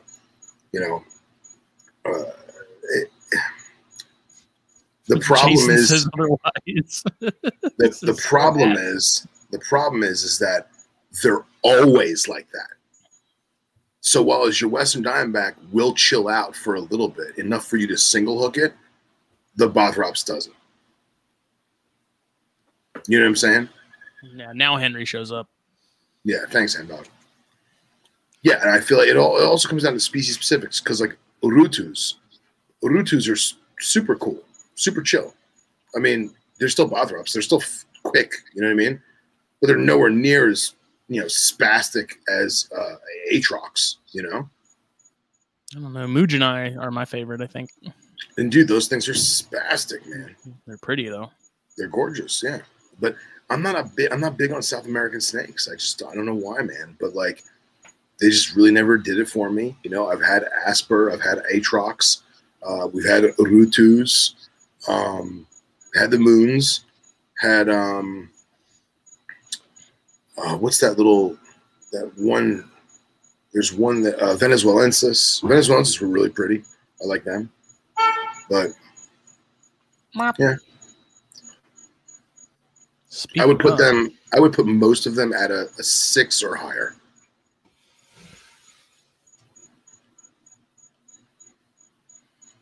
Some pictures I took. P and Cody's Aatrox. Oh, nice. Since I use so many pictures off Pixabay for all kinds of stuff, I upload a lot of the pictures I've taken just because I feel like it's one of those things where if you're gonna take so much from it, you might as well add to it. Yeah. But this thing, man, like just walking by, that thing was just head moving around, just walking outside that tank, man. Like it was just, and that wasn't even a big one. And these things, every time I go to their place, man, I love taking pictures of the Bothriopsis. Oh yeah, and that's totally different too, you know. Yeah, and I'm Cody agrees with me on that. Like why those got lumped into Bothrops is beyond me, but they are really pretty snakes and super photogenic. Like pretty much all the arboreal stuff, it's easy to take pictures of because it just kind of sits there. So yeah.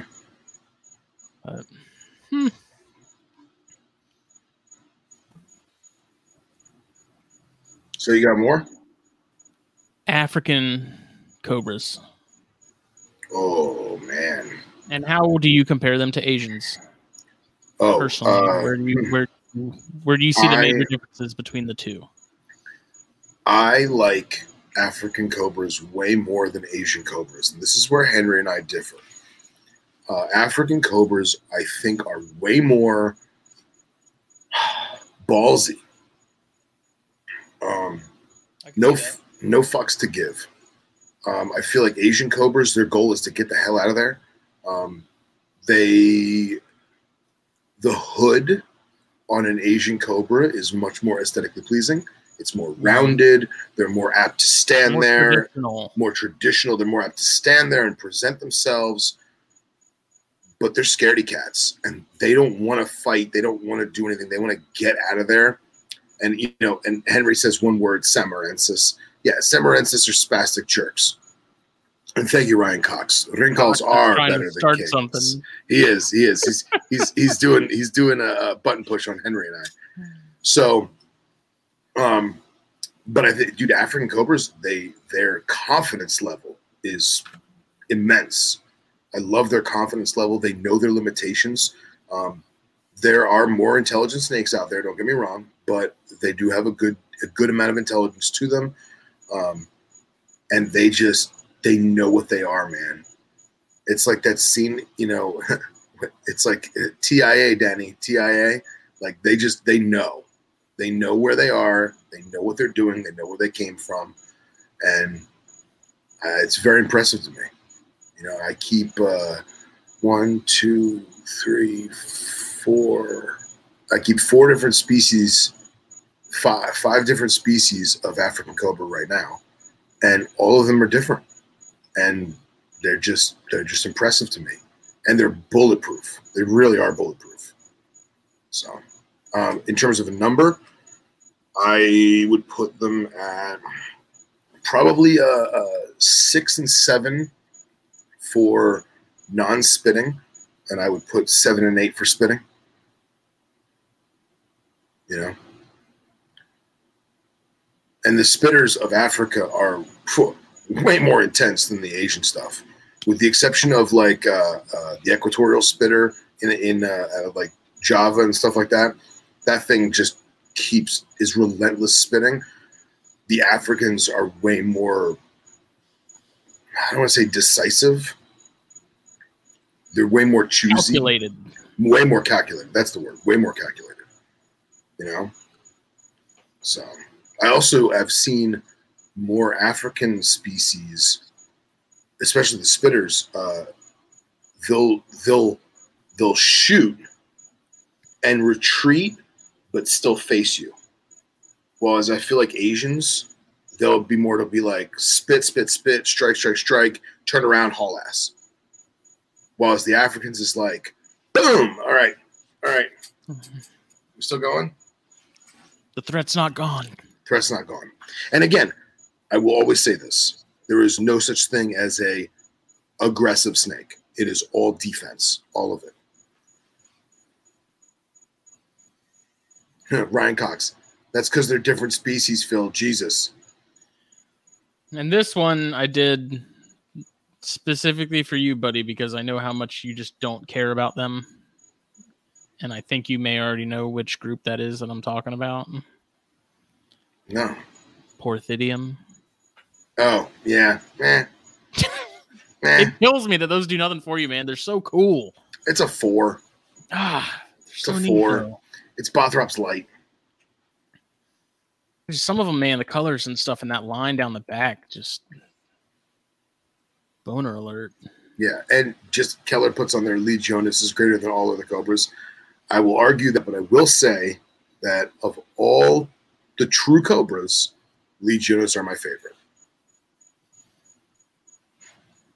I mean, come on, man. Like, look at him. Look at him. It's all right. Look at him, Phil. Phil, look at him. Would you look at it?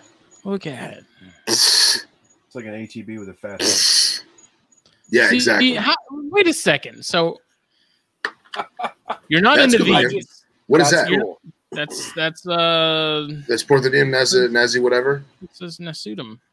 Yeah, that's a good looking animal. I like that. But you don't like these, but you like the jumpers. I do. Jumpers are way cooler.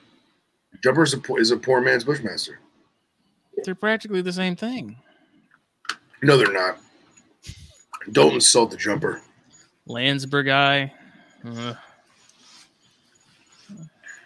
I mean, it's you also like Calicelasmon. How do you not think? Dude, Calicelasma is infinitely. Thing. No, it is not. Yes, it is. All right, let's take this to a vote. Bill, you're the vote. Pull up the Calicelasma. Oh, me? Yeah, leave that up, and then we'll do a cross comparison. Calicelasma, I did way spell cooler. That wrong. It's the same damn snake, just on the It other is side of the planet. not the same damn snake. It is way cooler, and they're egg laying. So there, big whoop, dude. Way cooler. Look at that jet black triangles, the velvety rich black. We were just looking at the snake that has the same thing. No, look at the jet black rectangles. Nah. You know what I do find interesting is how similar these look to the Ovophis. They do. I feel like it's all filling the same niche. That one just looks like a Viperra species. Yeah. That looks like a berm with less pattern. Right. There's a random picture of a hognose. Thank you. Keller knows what's up. That's not a Porthidium. They're so cool, man. I mean, look at that. What was They're made of butter. No, those are the Landsberg eye, Roz eye. Oh, okay. Al Koritz, I guess, had those at one point because that's his website. Are those yellow rats that haven't finished out yet? Yeah, right. What? No, I'm no help, man. I've never kept any of these to know how cool. Because like that, I haven't either, but they're still cool. No, I agree. Like I can agree with you that they're beautiful, but that you have somebody like Phil who's kept things, and so like I've seen lots of beautiful things that when you keep them are boring or don't. Yeah, like they just that animal doesn't happen to do it for you, and it's like, oh man, I wish you were cooler because you also are beautiful. You know? Yeah, like, here's I'll give you that. Is I keep chondros, and so I'm used to snakes that are just pretty and do absolutely nothing. So I'm okay with that. Yeah.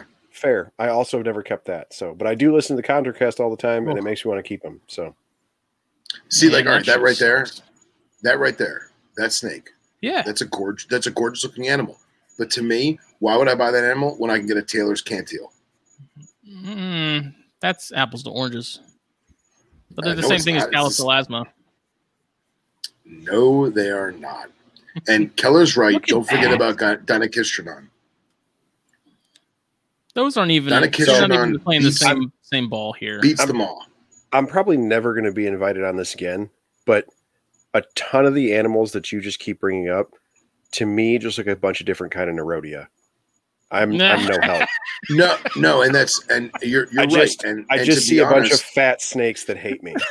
That's what I see when you And show me these pictures. I'll be honest, man. The older I get, the more I like Neurodia. It is. The older I get, the more I like Neurodia. And I feel like if Neurodia didn't have derpy heads, we would like them more. Here's where it's at. Everything else can fuck right on off compared to everything else can fuck right off. All right, that's a cool looking snake. That's it. That's the Mac that. Daddy. I dig that. I'm sure Billy Hunt would be all over these too. And then, dude, see, like as gorgeous as that stripe is, the zigzags is where it's at, man. Yeah, I can't choose, man. I mean, like that's See, look at that. Here's my thing with you guys keeping venomous. Like other than really sweet Instagram pictures, I don't get what you do. Like I don't know. I just live keep in a different way. Like bro, so Bill, you had reef tanks. True. Yes. Okay. But you also just told me that you don't keep stuff naturalistic. No, I do. I feel like I would get bored. Just not the ones that make a mess. True. Yeah, I guess. I mean, if I would just have to kind of pick my species, I guess. Too. And, all right, so like you doing aquatics, have you ever had a predatory fish in the tank by itself? Yeah, I've had jaguar cichlids. Okay, so you had jag cichlids. How was the tank set up? Plain gravel bottom with some stone? No, I had a full background and did the whole, Okay, it was but still, it was a singular animal that they hid and did what they did, and still the whole purpose of that was to watch the ambush tactics. They don't have a personality or anything. I got you. Okay, so similar concept. You know what I mean? And with these vipers, true. I would definitely keep them naturalistic. You know what I mean? I'm not going to keep this viper on paper. You know what I mean? Like that's dumb. I would give it the ability to have. Yeah, Thomas is what's up. Jeff knows what's up. Oh yeah, because he said chondros are less than literally everything else. Oh wait, no. Read that right, buddy. No, Jeff. Yeah, you gotta go back to math there, bud. So I totally see your point, Bill. I do. Both the Neurodia and the setups, and I think I've done paper for a lot of stuff because of laziness, and now I'm at the point now where I want to do more now. Yeah, a lot of the things you described, like that's also for safety. Like it makes perfect sense to do what you're doing. Yeah, I just think maybe that's probably why that didn't appeal to me. Like maybe I would have gone that route. If I don't know, it's a different strokes, different folks, I guess. And I'll tell you what, we need him. Yeah, right. Oh, Nipper would destroy this show.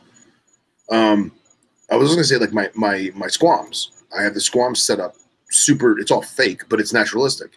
It looks so good, and my favorite part about it is it stays looking good because it's fake. Yes, because they don't fucking move. Also true. They just sit there. So, you know what I mean? It's not a rattlesnake that's going to just knock stuff over. It's not a cobra that's going to uproot and shit on everything, you know? So. Yeah, I get that. But, like, for example, as much as I appreciate Argus monitors, I would never keep one. Oh, they're jerks. You can't keep them naturalistic either. They trash everything.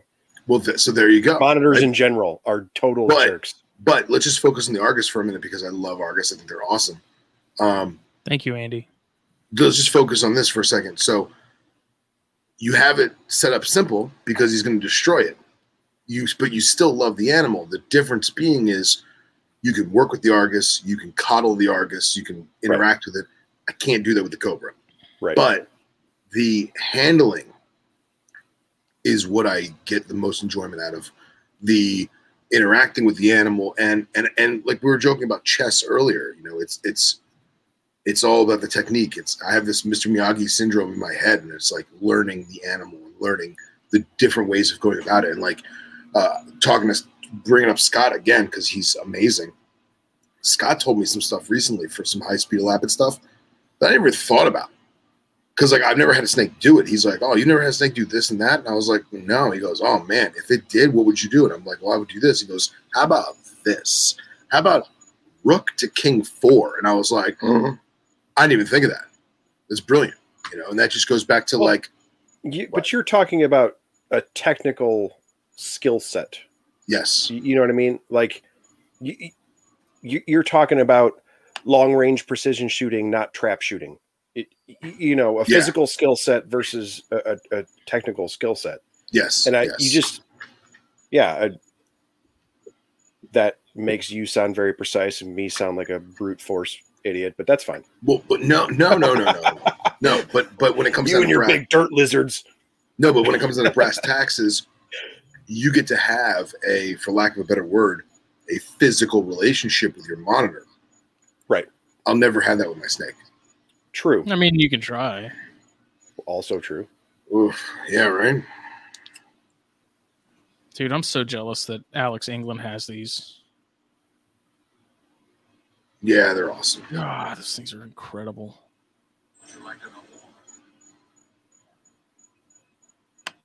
I do wonder though with these, like how churched up were those color wise? The pictures. Not that much if you have a good looking specimen.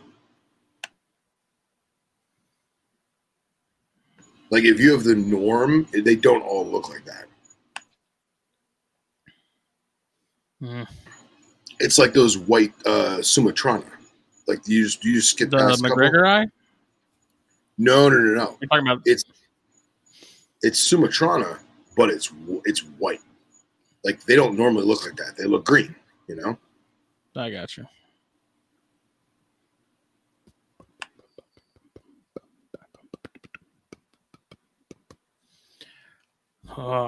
See, man, if you just wait long enough, eventually Billy will get far enough down the Asian colubrid rat snake hole that he will find a non-venomous snake that is just as pretty. That is true. That is very true. That's the problem is right now we can't keep anything that's non-venomous that's that gorgeous. To be that beautiful, you have to keep a venomous snake because nobody can keep any of those weirdo Asian colubrids alive. Hey, we're working on it. We're all working on it. Oh, yeah. No, I 100% agree. Yeah. I'm looking at Koros rats again. Oh, there you go. Hey, and Keller puts it good, too. He says, you can have visual interactions with cobras. If they're out and about, they're going to acknowledge your presence in one way or another before retreating into a hide. I have talked with zookeepers that say the same thing. Yeah. Yeah. And I mean, dude, we like what we like, you know what I mean? And as long as we can all agree that Coleonyx is the shit. How about chondros? Lame. You mean green decay snakes? Okay. Oh, that was below the belt, man. I do think it's. You posted about finding decays and we're excited. That is true. I do think it's hilarious how Justin's. I think it's hilarious how Justin's two favorite snakes are literally the exact same snake, chondros and Bothriopsis. Yeah, well, coincidence? I think not. You know what's weird is like I've never actually had one like gape. I've seen pictures of some doing it, and I've never had one do that with me.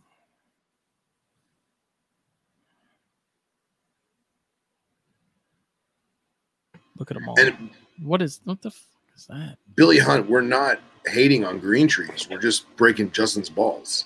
And I can't actually hate on them. I've only ever had one, so I don't have any experience to speak from. They are not exciting snakes. I will say that. If you're looking for a snake that's out doing stuff, these are not it. Wait a second. That's my picture.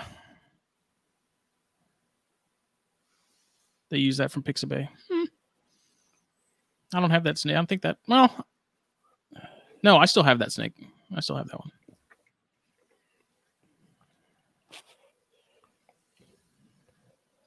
Just look at them all day. Was there more venomous yeah. on that list or no? Yes, there was. Apologies. Fuck Ekis. Ekis. I think that Ekis should be a 9 because of their toxicity, but I'll give them a solid 4. I will. There's no reason why I think their potency is what kills them for being a good beginner venomous. I can see that. Like the size is right. Yeah, the size is right. There's no need to ever tail them. They're usually really good at riding a hook. Their setups are usually pretty easy. Husbandry is usually pretty easy. They're usually good feeders. So I mean, like, I feel like most Ekis would be pretty good for someone who's getting into venomous. The problem is the toxicity is just off the charts. Mess you up. And it's amazing that some of them are egg layers and some of them are live birth. Yeah. And that to me, they're the same genus, and they've chosen for now. For now, but they're the same genus, but certain area animals have chosen what a better way of reproduction to suit their, environmental needs. I think that's phenomenal. I keep Leucogaster, man. I think those things are awesome. Just get an egg eater. Same thing. Oh my God. Oh my God. Why did we let him on tonight? Hey, my egg eater does a figure 8, has a very similar pattern, and makes the same noise. No, they look very similar. Yeah, it is some serious mimicry going on there. It is not the same sound at all. I do want some egg eaters. If you've never played with an Ekis, it's the same sound. Yeah, I'll give you that. It's not wrong. I have a good video of one making noise. Hang on. And there's a bunch of kids in Illinois that think it's the same sound because I told them so. How about that, wolf?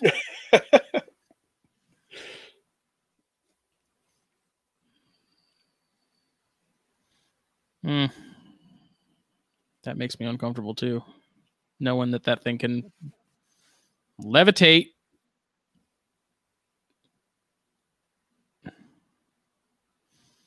I mean, they're just... The hell is that? Is that Deinachistrodon? Good God, no. That's Bothrops. That thing's a freaking beast. Phil, look at this. Wow. That's a Halaraka? Yeah. That's a fat speckled king snake. Yeah. Dude, I like the yellow in the face. That thing's gorgeous. That's a big-ass cottonmouth, boy. Is that a Huffy? That's a nice-looking bike, boy.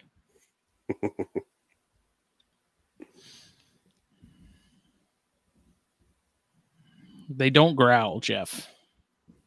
Wait. I thought we were talking about... Hey, here we go. I'm so happy chondros are once again a relevant topic on snakes and stogies.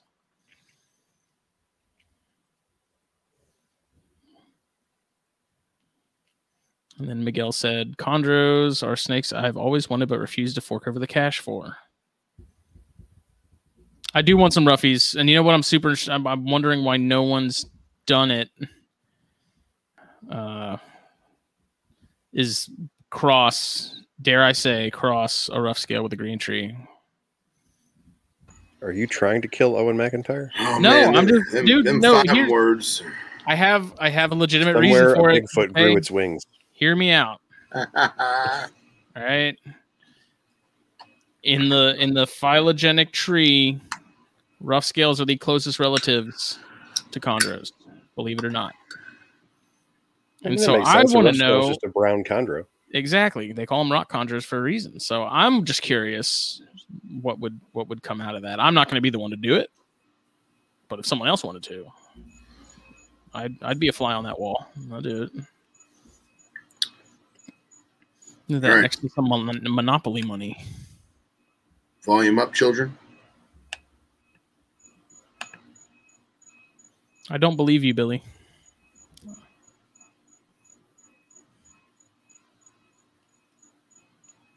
I don't hear anything, Phil. I'm disappointed. Do you really not hear it? I don't hear it. Oh, hold on a second.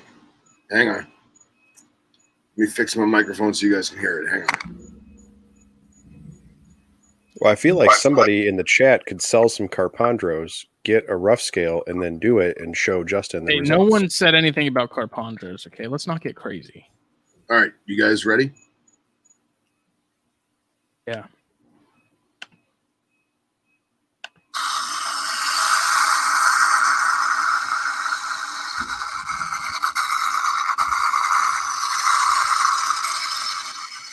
Come on, man. I have my egg eater on YouTube. It sounds exactly the same. And I'm not trying to make fun of you. It sounds way better when it's faster. Because that one's doing it like all slow and like, when it's like real quick, it sounds way better. Let me see if I have a better one. Hang on. Right. No. I don't know how to do your fancy screen share. Wheeler said I'm good on that one. Take back what you said. I won't take back what I said. I said I'm not going to do it. I said I'm just curious. What the... Why did you have a piece of bread on your face, Phil? You playing with Snapchat like a 13-year-old obvious girl? reasons.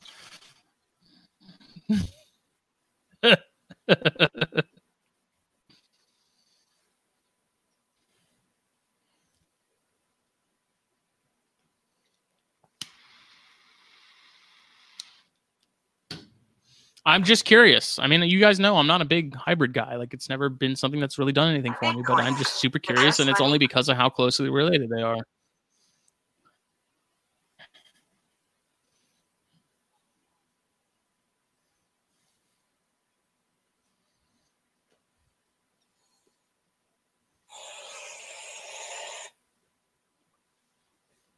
Here you go. You ready? This isn't going to work, maybe. Is that a saw scale?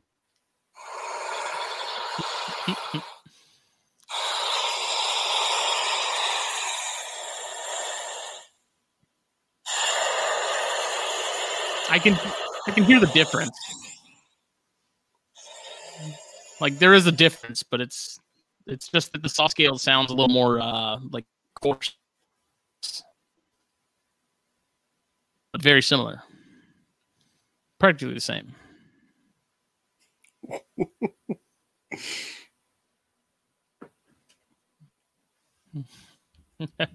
Thought that was the Game Boy Color.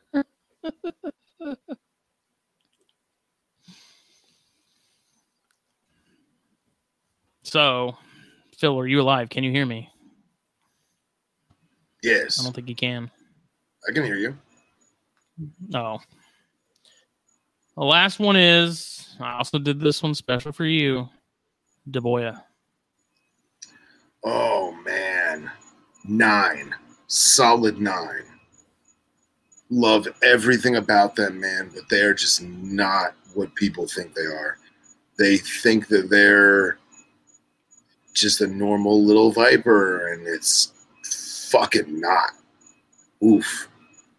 They're fast, and they are defensive, and they're extremely... They're usually good to handle. They're usually good at riding Toxic little cinnamon rolls. They're toxic little cinnamon rolls, man. I don't think they're for beginners in the least bit. I think they're a very rewarding species. I love that tea kettle sound, man. Oh, God. And I will have Pilistini before I die. I will have them. When I was trying to get back in the Rincals, it was either them or Palestine Vipers. And the Rincals came first. So, yeah. I want to find this damn Ruffy cross. I don't think it exists in pictures, though. You know what I always thought was a really interesting group, too, is the Monty Vipera stuff. You know, they never really did it for me. I mean, I think they're cool, but, like, I just didn't – just something about them just They're cool in subtle ways. They're cool in subtle ways, yeah. Like there's a guy I follow on Instagram. He's in Lebanon, and dude, some of the vipers that he finds are just gorgeous. But like again, I'm not gonna rush out and go get one. You know, Keller's right. I mean, the Moorish vipers are super cool too. There was somebody in the States had like a trio of Moorish that I believe they were from like North Mauritanica, and dude, they were crazy. I mean, like every color of khaki you could imagine, you know. I'm trying to find. There's this one picture. I think I've showed it in a previous episode. That's like one of my favorite snake pictures of all time, but I don't think it's going to be on Google. Not looking like it.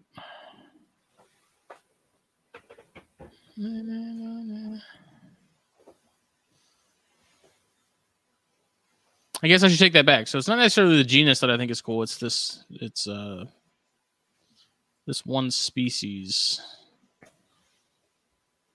a very small range. Nice, Wheeler. Phil summoned it with his sultry voice. It heard the call. Excellent. These guys. Yeah, they're good looking, man. Another Billy Hunt special. Another Billy Hunt special. I like it. I don't know if he's into it if they just have one stripe, though. I think they have to have multiples to count.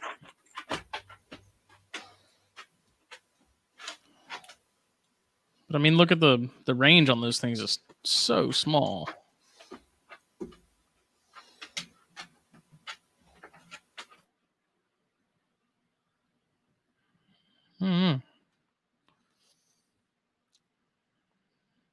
A Milos Viper.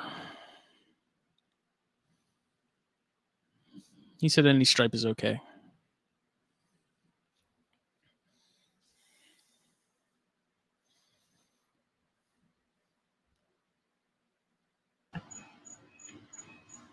I found a video from back in the day of us messing with my Siamensis Daboya. If you guys want to hear the sound that they make. Yeah. It's kind of crappy audio because it's in the pet shop. It's in the store, but hold on. You guys hear me okay? Yes, you do, Miguel. I sound like a woman. You guys can hear me okay? Mm-hmm. All right, let's see how this sounds. You can get closer with me.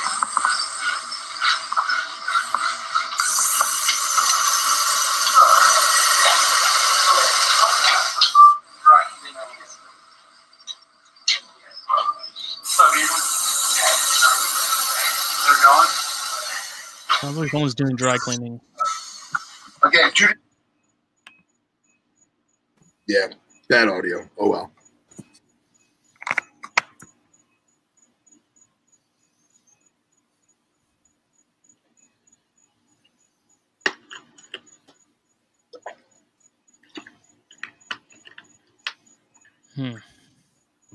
Yeah, so Daboya was the last one I had, but I'm in. I like it. I like it a lot. Ones I just thought up of on the fly. I thought about like the Ovophis and stuff, but I was like, no one really has kept those, and I'm sure you haven't dealt with that many of them to really have a solid opinion on them. So, yeah, no, I don't have a solid opinion on them. Why are overrated? How about that, Jeff? You shut your mouth. Not even boy. That cool. Both of my water pythons. Gonna gang up on me about how much chondros suck. All right, I get to have an opinion too. What?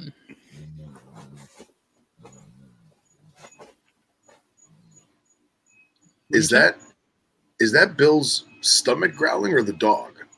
Oh, that's the dog. Sorry. I just heard that. I was like, "What is that sound?"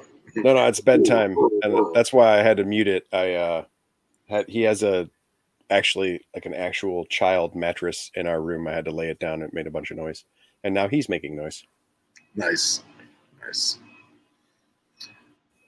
Well, boys, we're at 2:09.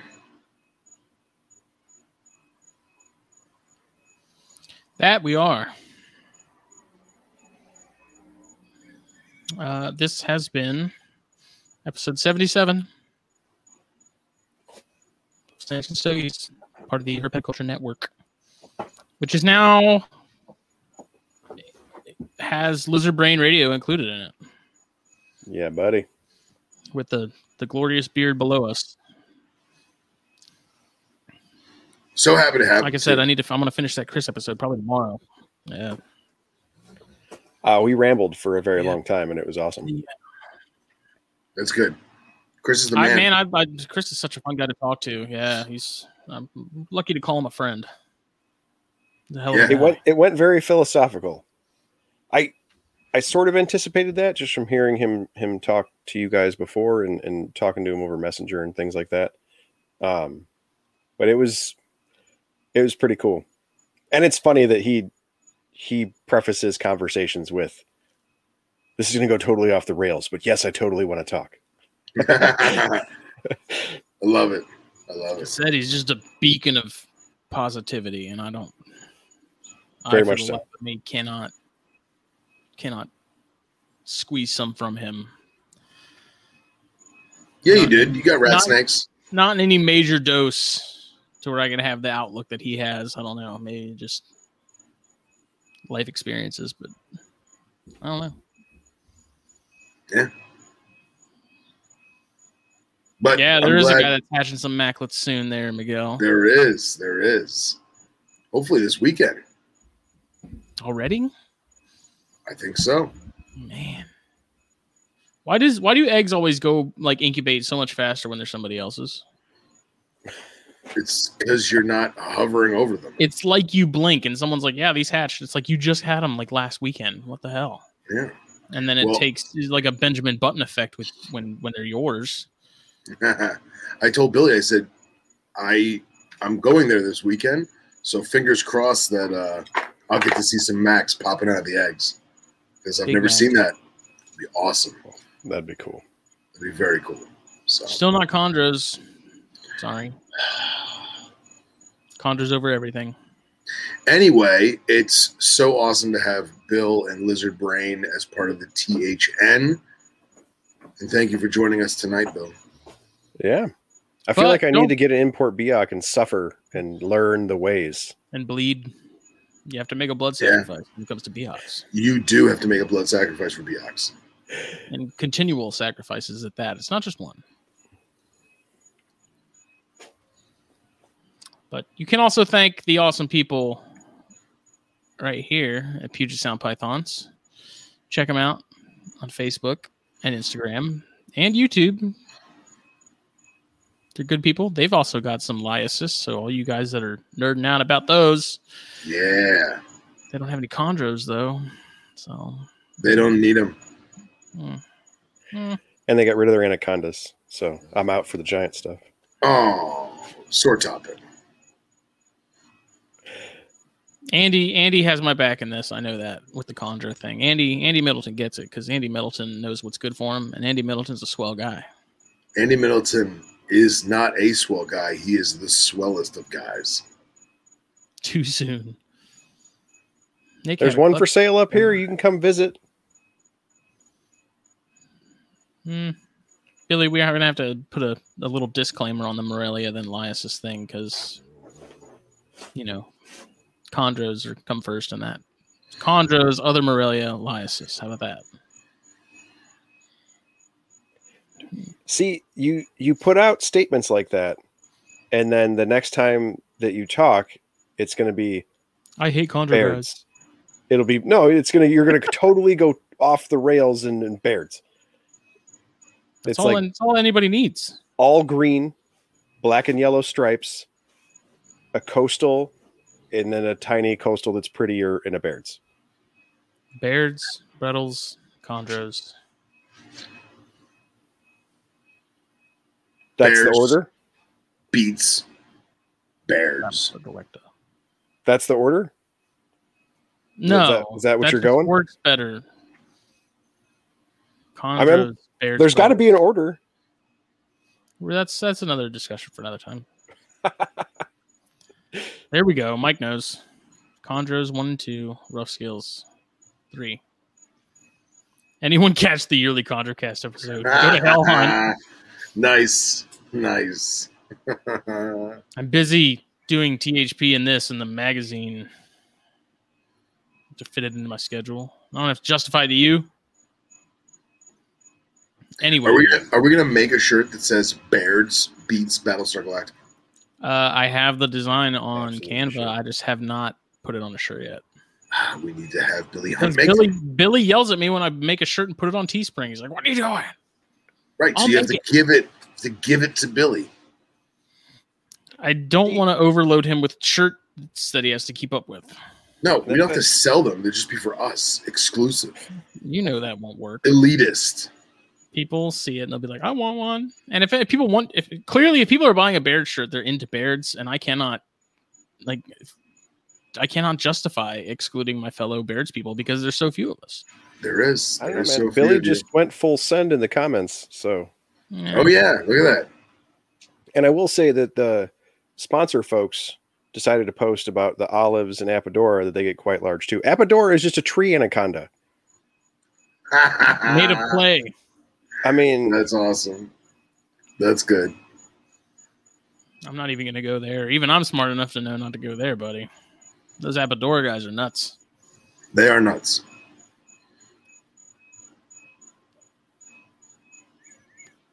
Only 3 like Bairds anyway. Jesus.